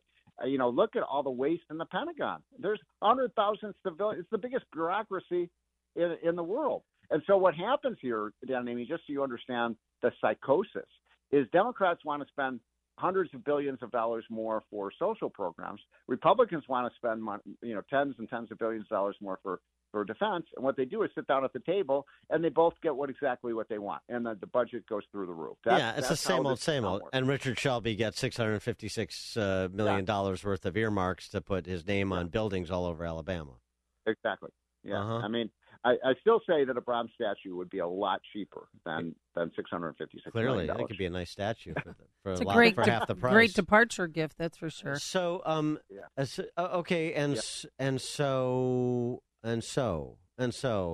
no accountability for McConnell. There's no real desire to change him, to change the leadership of the Senate Republican caucus.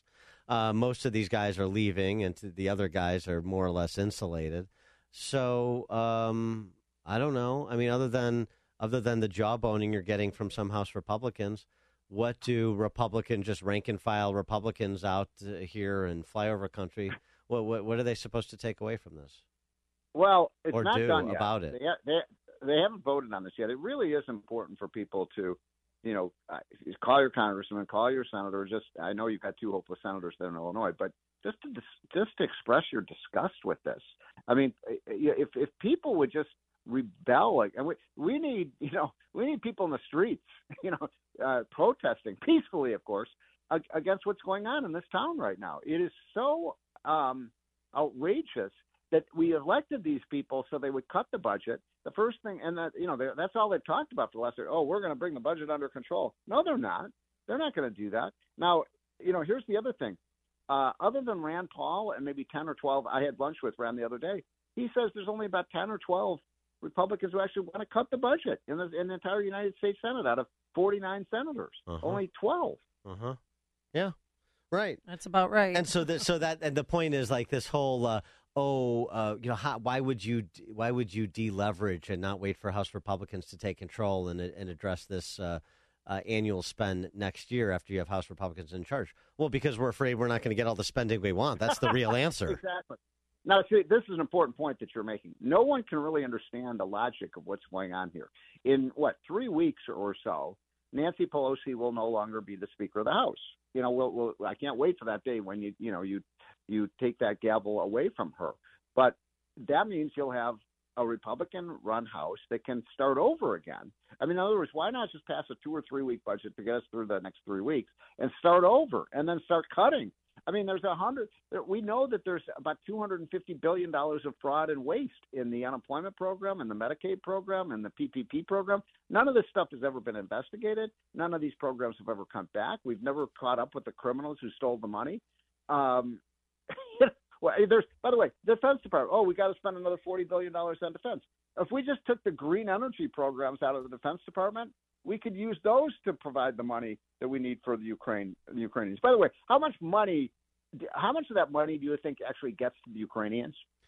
Well, that's an open question. There's been some reporting that suggests that, other than the actual delivery of hardware, there are real questions about the accountability of that money. Okay, what about the humanitarian aid that's supposed to come with it? What's that? The humanitarian aid that's supposed to come with it. Yeah, here's the thing. And I'm being very serious about this. If Americans, we all agree that we want to help the Ukrainians in any way we can. If probably everybody knows some Ukrainian, just send them a check. Don't have the government do it. If we all just, sent a $200 check to, a friend in the Ukraine, that would do a hell of a lot more good for the Ukrainian people than these government programs that get intercepted by all these NGOs. There's like hundreds and hundreds of these NGOs that take a big slice off the top of the money before it even gets to the country of Ukraine. We're still doing yoga for Ukrainians every week. Yeah, there's I'm not kidding you. Down dogs for Ukrainians. And where does the money go? I got another one for you, by the way. Care of Zelensky. By the way, there was a Politico story this week. U.S. Cable warns of major barriers to tracking Ukraine aid. The State Department cable services amid growing calls for strict oversight of the money and weapons flowing to Ukraine. But I mean, here again, this is just why would the Ukrainian aid be treated any differently than domestic spending, which is all we care about is the inputs. We don't care about the outputs. So we were reading through. By the way, you were exactly right. This is how many pages? 4,000. What was the number you gave? 155. 4155. There's another 1,000 pages attached to it. That's like further discussion, and so it's actually closer to about 5,000 pages. Now, Amy, how many of the members of Congress would you say have actually read the 5,000 page bill? I'm going to go with 0. Ding, ding, ding, ding. You got it right. It's not an easy beach read either. I mean, the clerk couldn't even get knows through it. What's in this bill. I've been talking to members. I've been calling them saying, "Did you know this is in the bill?" "Oh no, I didn't." "How'd that get in there?" I mean, and so last night we discovered there's about $450 million for building border security in other countries in Africa and the Middle East. Oh, but not our border? That's awesome. Exactly. That's awesome. awesome. That's most insane thing. $450 million for border security, but not in the United States. It's perfect. That's perfect. Hey, Stephen Moore, real quick. Trump's tax releases or long-sought tax returns are going to be released in a few days. What are we going to discover in those? First of all, this is really one of the most outrageous violations of the law and the Constitution. These are private. I don't care what you think about Donald Trump. You hate him, you love him, whatever, any bit in between. The idea that Congress is going to force Donald Trump is a private citizen now, for him to be required by Congress to disclose his tax returns is an outrageous violation of his rights. Shame on Congress for doing this. If the Congress wants to pass a law that says when you run for president, we have the right to look at your tax return. Okay, fine, do it. Pass the law. There is no such law. This is if they can look at his tax returns, they can look at yours. They can look at yours, Amy. They can look at my tax return. Everyone should be outraged by this abuse of power by Congress. Do I know what's in Donald Trump's tax returns? No, that's his own private business. Yeah, and of course the precedent it sets, you're going to now just have tax returns become another political tool. Exactly. And this is why Ken Griffin actually is suing the IRS for the criminal release of his tax return. Somebody got him over to Axios, I think it was, and why do you think, Dan? Why do you think yeah. they want? Why do you think they want 87,000 new IRS agents? Yeah, exactly. Folks, they're coming after you. I just learned that did you say that Rand Paul is saying there's 10 billion more for the IRS or something like that? I don't even know the number. I should know this stuff, but I haven't made it through the 4,000 pages. But this is why we have got to stop the hiring of 87,000 IRS agents. They're now going to look at transactions as little as $600. If you go out and buy a household appliance, Amy, the IRS is going to know about it. Oh my God. It's $8 billion per year over 10 years for the IRS. That's a cut. They announced that they were championing that they cut funding to the IRS, which is okay. Yeah, but I mean it's nominal given the scope of the IRS anyway. Sure. Steve Moore, economist, author of Govzilla. Steve, thanks as always. Appreciate it. Okay, so you guys say I should probably bring a sweater if I come to. Yeah, you might want to bring a jacket. Layers. Yeah. All right. Don't forget the gloves. Have a Merry Christmas, guys. All right, Take thanks. care. And Bye. Happy Hanukkah and all that. And he joined us on our turnkey.pro answer line.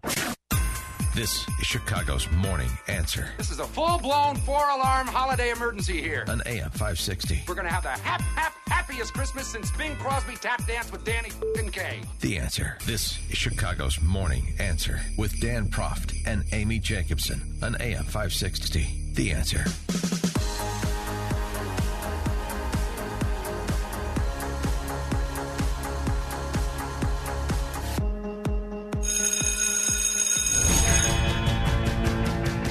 They got the beat, the campus beat, the campus beat. Yeah, the campus beat. Yeah, this installment of Campus Beat takes us to Harvard. Did you say Harvard? One of those divinity schools turned incubator for Satanism. And it's a story about their incoming university president, Claudine Gay. Currently the dean of the Faculty of Arts and Sciences. She is somebody who covers for falsified scholarship and punishes people for actual scholarship, the results of which she doesn't like. For more on the story of Claudine Gay, and really, I mean, since we're talking about Harvard, what it tells you about the academy generally in 2022 America. Pleased to be joined by Francis Menton, the Manhattan Contrarian. Francis Menton, thanks for joining us. Appreciate it. Good morning. Great to be here. Tell us the story of Claudine Gay and how she was able to climb the ladder to become the next university president at Harvard. Good effort at the snooty Thank Harvard you. accent. Thank you. Yeah. Mm-hmm. I've seen the term "failing up" for Claudine Gay several times. She worked her way up the ladder at Harvard. I think her academic career has almost entirely been there. She was a faculty member relatively briefly. Her academic writings are relatively thin, and quickly went into the administration and deanships, where she has risen from post to post, and most recently for about 5 years, the dean of the Faculty of Arts and Sciences. For those who don't know what that is, it's the large majority of the university. So all of the academic departments, like everything from English to history to foreign languages, economics, all the sciences are all under the Faculty of Arts and Sciences, all the undergraduates. What's not under that is the professional schools like law, medicine, etc. But right, and so she's there, and she's able to start climbing Peter Principle style by setting down markers like covering, whitewashing an academic fraud case involving Ryan Enos, who was, I guess, a young professor at the time this occurred a few years ago, and he did a research paper on the impact of the demolition of public housing, and he falsified data, and he actually looked at Chicago too and the public housing projects here, and he falsified data, and that wasn't a big deal to her. Well, you say he falsified data, and I would say I certainly I don't want to claim that I concluded that, because I didn't look at his data, etc. But let's say he was the subject of very credible whistleblower accusations of falsified data that came along with plenty of stuff to check whether the whistleblower was right or not, including computer code. And the matter, the whistleblower is anonymous under a federal statute, so we don't know who that is. So the person might be credible or not, but the matter was referred to a Harvard body, which seems to be the Harvard body that it ought to have been referred to, and then that body dismissed the claims without ever looking into them, refused to look into them, right, and refused to also refer those claims to any other body that might be responsible. So it was, she didn't want to investigate it because she liked the professor. She liked the paper, the results of the paper that he published, and so moving on, no big deal. Yeah, you're concluding it's because she liked the results of the paper, and I think that's a very fair conclusion. Certainly that's where everything would point to. This guy is supporting something that he calls racial threat theory, which is some version or branch of critical race theory, which is closely related to Miss Gay's own topics of her own academic research, such as it is. So he's a close academic ally of hers, and she manages to get any investigation of these very credible allegations squashed. Again, I want to say I did not personally review the allegations. That's fine. I get it. The only thing I'm saying is here's some very credible allegations. They're referred to what is clearly the correct committee, and she didn't want to investigate. She gets a letter issued, not by her, but by another guy who's her immediate subordinate. She gets a letter issued. Spike the investigation. Right. She spikes the investigation. Yeah, but 800 plus precincts in Chicago are missing from the data. Yeah, how can you do we don't. There's no need to litigate it. She didn't want this thing investigated. It's a credible claim. She spiked the investigation because this guy's an ideological fellow traveler. The flip side of that is Roland Fryer, who we've talked about in this show, who is an eminent economist. I think he's one of the youngest tenured professors in Harvard history, and he has published a number of studies on crime stats.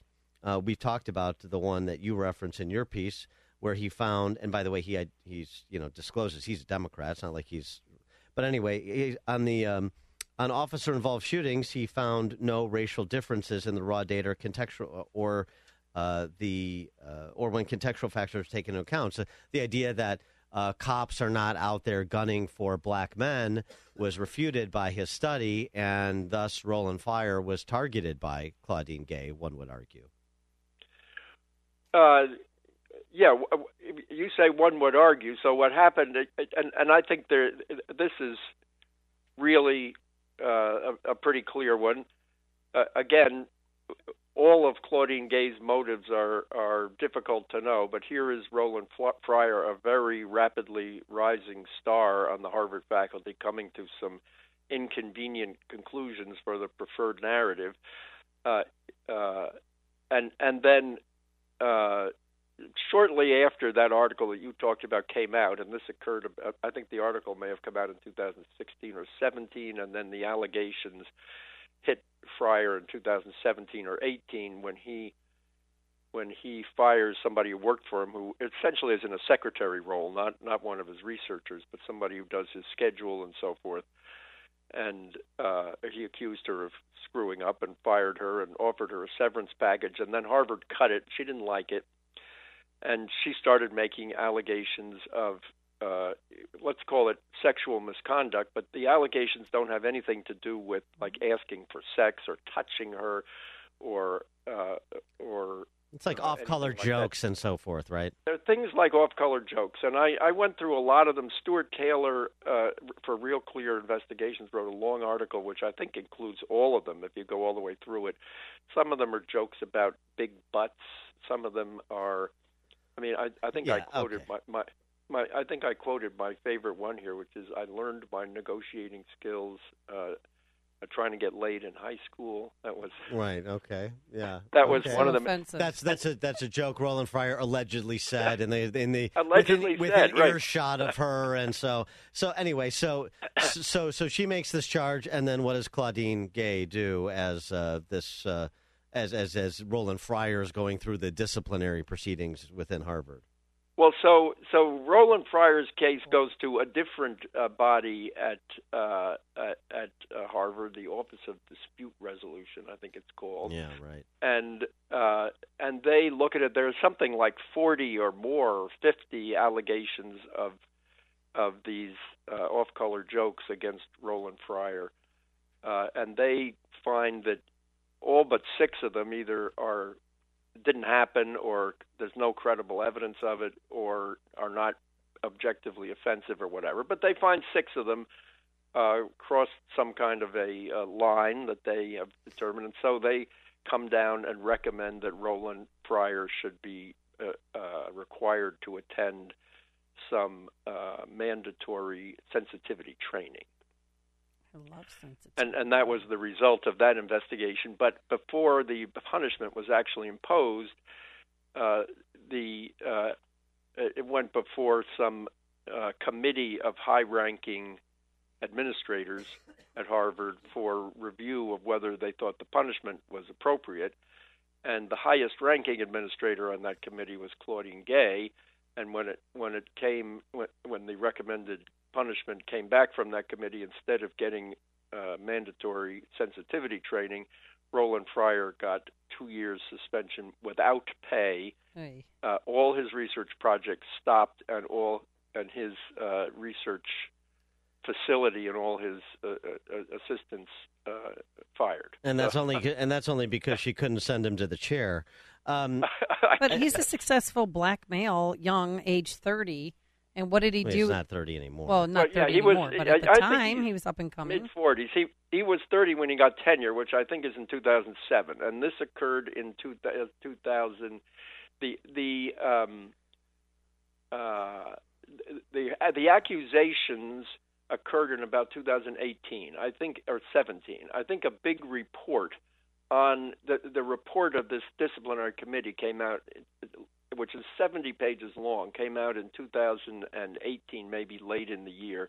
This punishment was imposed maybe starting in 2019 and going to 2021. Believe it or not, what I can't believe, and I don't understand this, the guy stayed at Harvard. He's still there.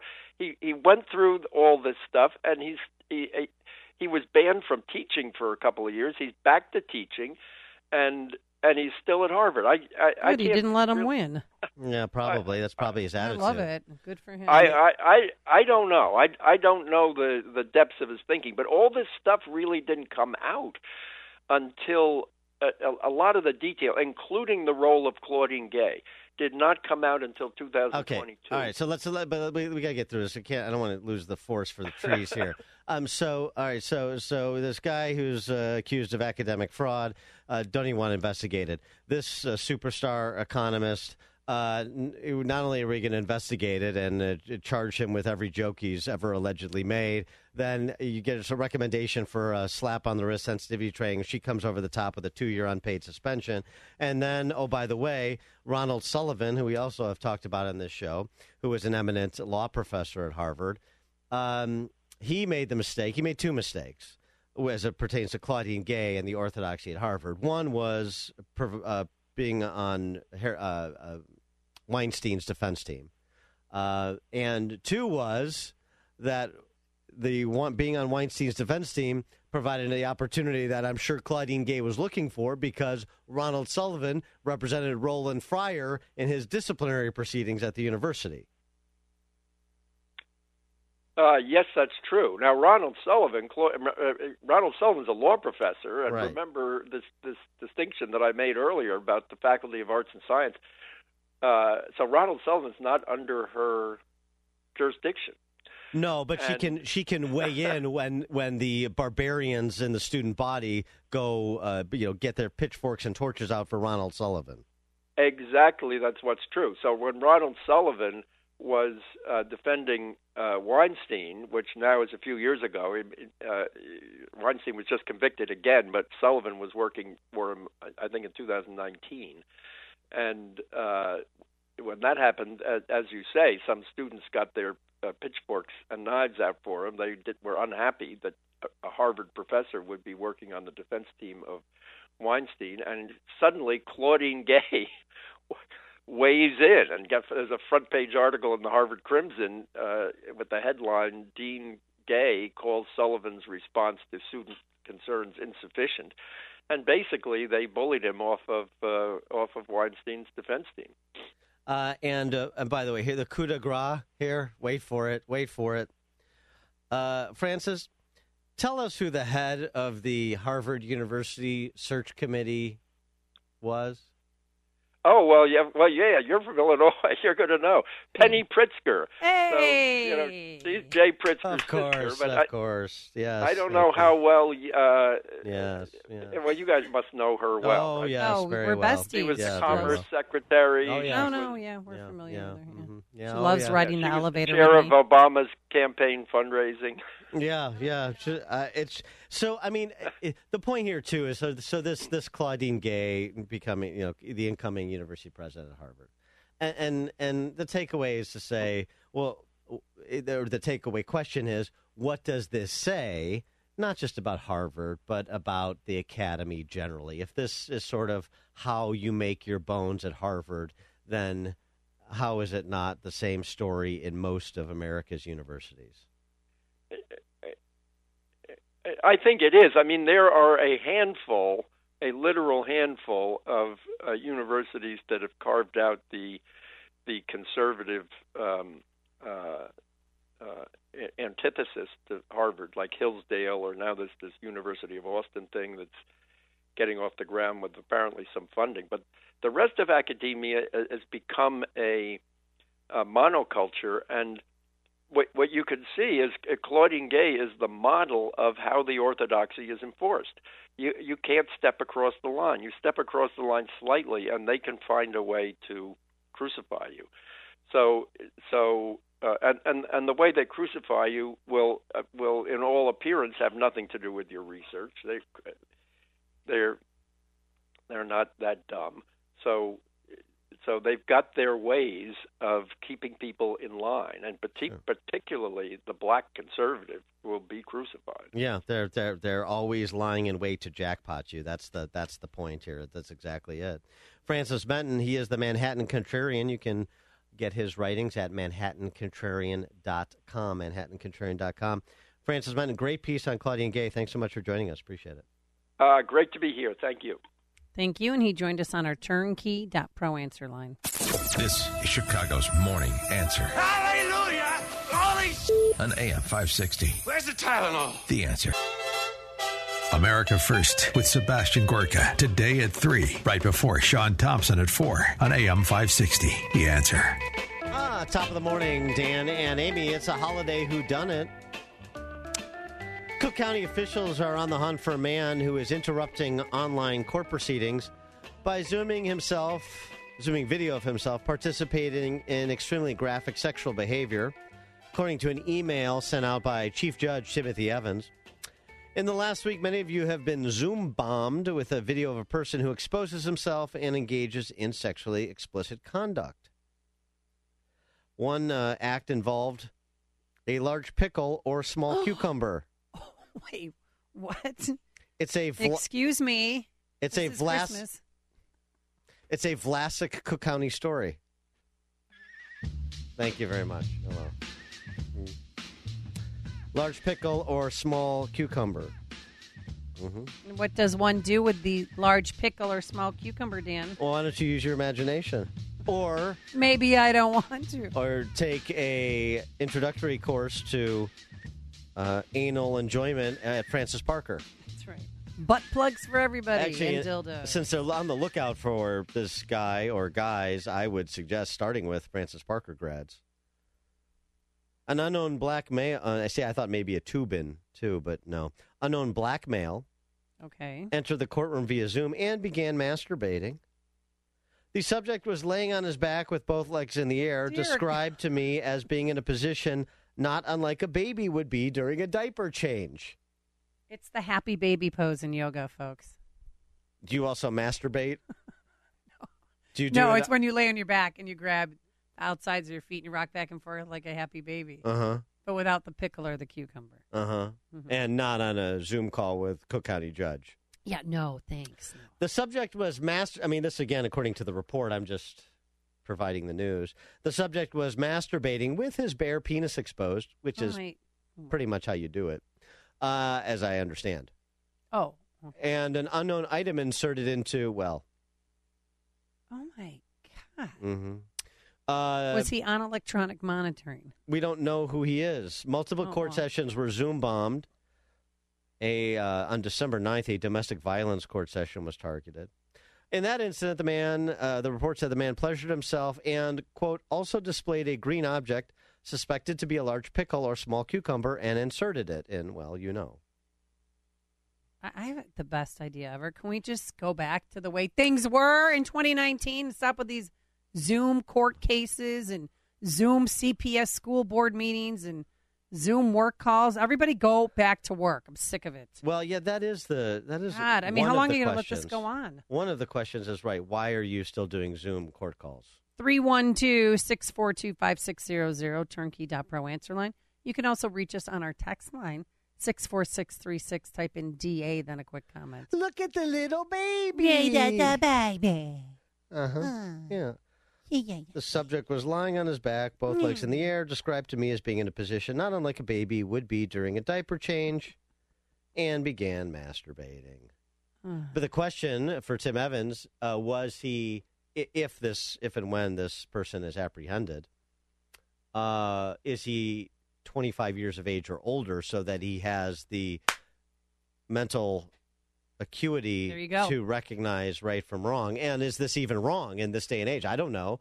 With what's being offered at Francis Parker, one of the city's elite schools, what's so wrong about this? It sounds like somebody who's exploring, enjoying his sexuality, and doing a sort of an impromptu train the trainer session, not unlike I'm sure the dean of students at Francis Parker, Joe Bruno, would applaud. Wow, multiple court sessions. He's been Zoom bombing. Is there such a thing as explicit sexual conduct anymore? Exposes itself. So what? And when they do find this guy, literally, what are they going to do with him? Celebrate him? I don't know. You put him in prison. I mean, he'll probably beg to be put in prison, based on his enjoyment of large pickles and/or small cucumbers. Oh, by the way, in a related story, an 80-year-old patient visited a hospital in Toulon to have a World War I artillery shell lodged in his rectum removed. It generated a bomb scare at the hospital in Toulon. This is where? In France. Oh, okay. 88-year-old. 8-year-old had a World War I artillery shell lodged in his ass. Yeah. On Saturday evening, required the intervention of bomb disposal personnel, the evacuation of adult and pediatric emergencies, as well as the diversion of incoming emergencies. We had to manage the risk in a reactive framework. When in doubt, took all precautions. Sure. Yeah. One doctor in France, by the way, the artillery shell, about 8 inches long, more than 2 inches wide. Not alive. Not a live shell. Not a live round. Okay. Well, that's good for the little guy. Yeah. French doctor, an apple, a mango, or even a can of shaving foam. We're used to finding unusual objects inserted where they shouldn't be, but a shell, never. Where do you even find the rear shell? He's a collector, maybe. Military collector. I don't. Again, this will probably be like a 200 level class at Francis Parker. Yeah. I don't know why I'm obsessed about Francis Parker. Oh, I do know why. Yeah. And that guy's still there, that dean of students. What's wrong with this? These guys that show and tell. Bring this 88-year-old when he recovers from the removal, and this guy who's intervening in Zoom calls for Cook County. Bring him in for show and tell at Francis Parker and all the schools, all CPS. That's a private school, but all CPS schools too as well, suburban schools, right? Got a text message. What was on electronic monitoring? The guy or the pickle? That's a good point. Yeah. Yeah. Some call them cucumbers, Dan and Amy. Others call them rectal thermometers. Yeah. Right. Mm-hmm. Will he be held in contempt of Zoom? Others call them late at night. Please come over. It's just weird that system is so vulnerable that people can just bounce in from court case to court case. Or, not people, this sycophant, this pervert, this naked pervert who really is enjoying this. Why is he a sicko? Well, it's just not behavior. Again, I'm just, what these were seen once upon a time as verboten behaviors. Maybe time, place, manner restrictions. Maybe, you don't want to interrupt the important work that Cook County Circuit Court judges do. When they get around to doing it, since backlog of cases and so on and so forth, in part because of this Zoom nonsense that goes on in perpetuity. It's just never going to stop. Yeah, I think, never going to, never going to stop. It's not like they got rickrolled. Oh. That would have been something. Actually, they should do that. We'll do a rickroll of Tim Evans's court. You remember that? You know what that is, right? Rick Astley. But explain it for other people. Yeah, dude. Rick Astley. Yeah, never gonna give you up. Never gonna let you down. That's pretty bad. Yes, it is bad. Mm-hmm. I need a trench coat on when I sing Rick Astley. Mm-hmm. Rick Astley, Debbie Gibson. Rick Astley. Astley. Not Ashley. Never allowed to be played in our car. Debbie Gibson? Mm-mm. Tiffany, maybe. There's a great bit. Who did that bit? Greg Giraldo? I think it was Greg Giraldo about Debbie Gibson. Where do you come up with ideas for your songs? My dad. And he's like, oh, really? Your dad is out there mowing the lawn. Shake your love. I just can't shake love. Hey, Dad, that's a good idea for a song. Yeah. Can you find that song, Justin? All right. Shake your love. Make some music ode to this. By the way, the large pickle or the small cucumber. I thought about this if this was going to be something that detailed the unit being presented, and I thought that's not an unknown blackmail. That's our mayor. But no, I don't think so. Never gonna give you up, never gonna let you down, never gonna run around and desert you, never gonna make you cry. This is Chicago's Morning Answer. This is a full-blown 4-alarm holiday emergency here. On AM 560. We're going to have the happiest Christmas since Bing Crosby tap danced with Danny Kaye. The Answer. Thanks for listening to Chicago's Morning Answer podcast, sponsored by Signature Bank. Signature Bank takes pride in helping customers grow their business and provide unmatched banking expertise, custom financial solutions, and the industry's best technology. So whether you're a business looking for a deposit relationship or needs a ready source of financing, Signature Bank is the right bank for you. Call today at 773-467-5600 to hear how Signature Bank can help your business grow and thrive. Member FDIC, Equal Housing Lender.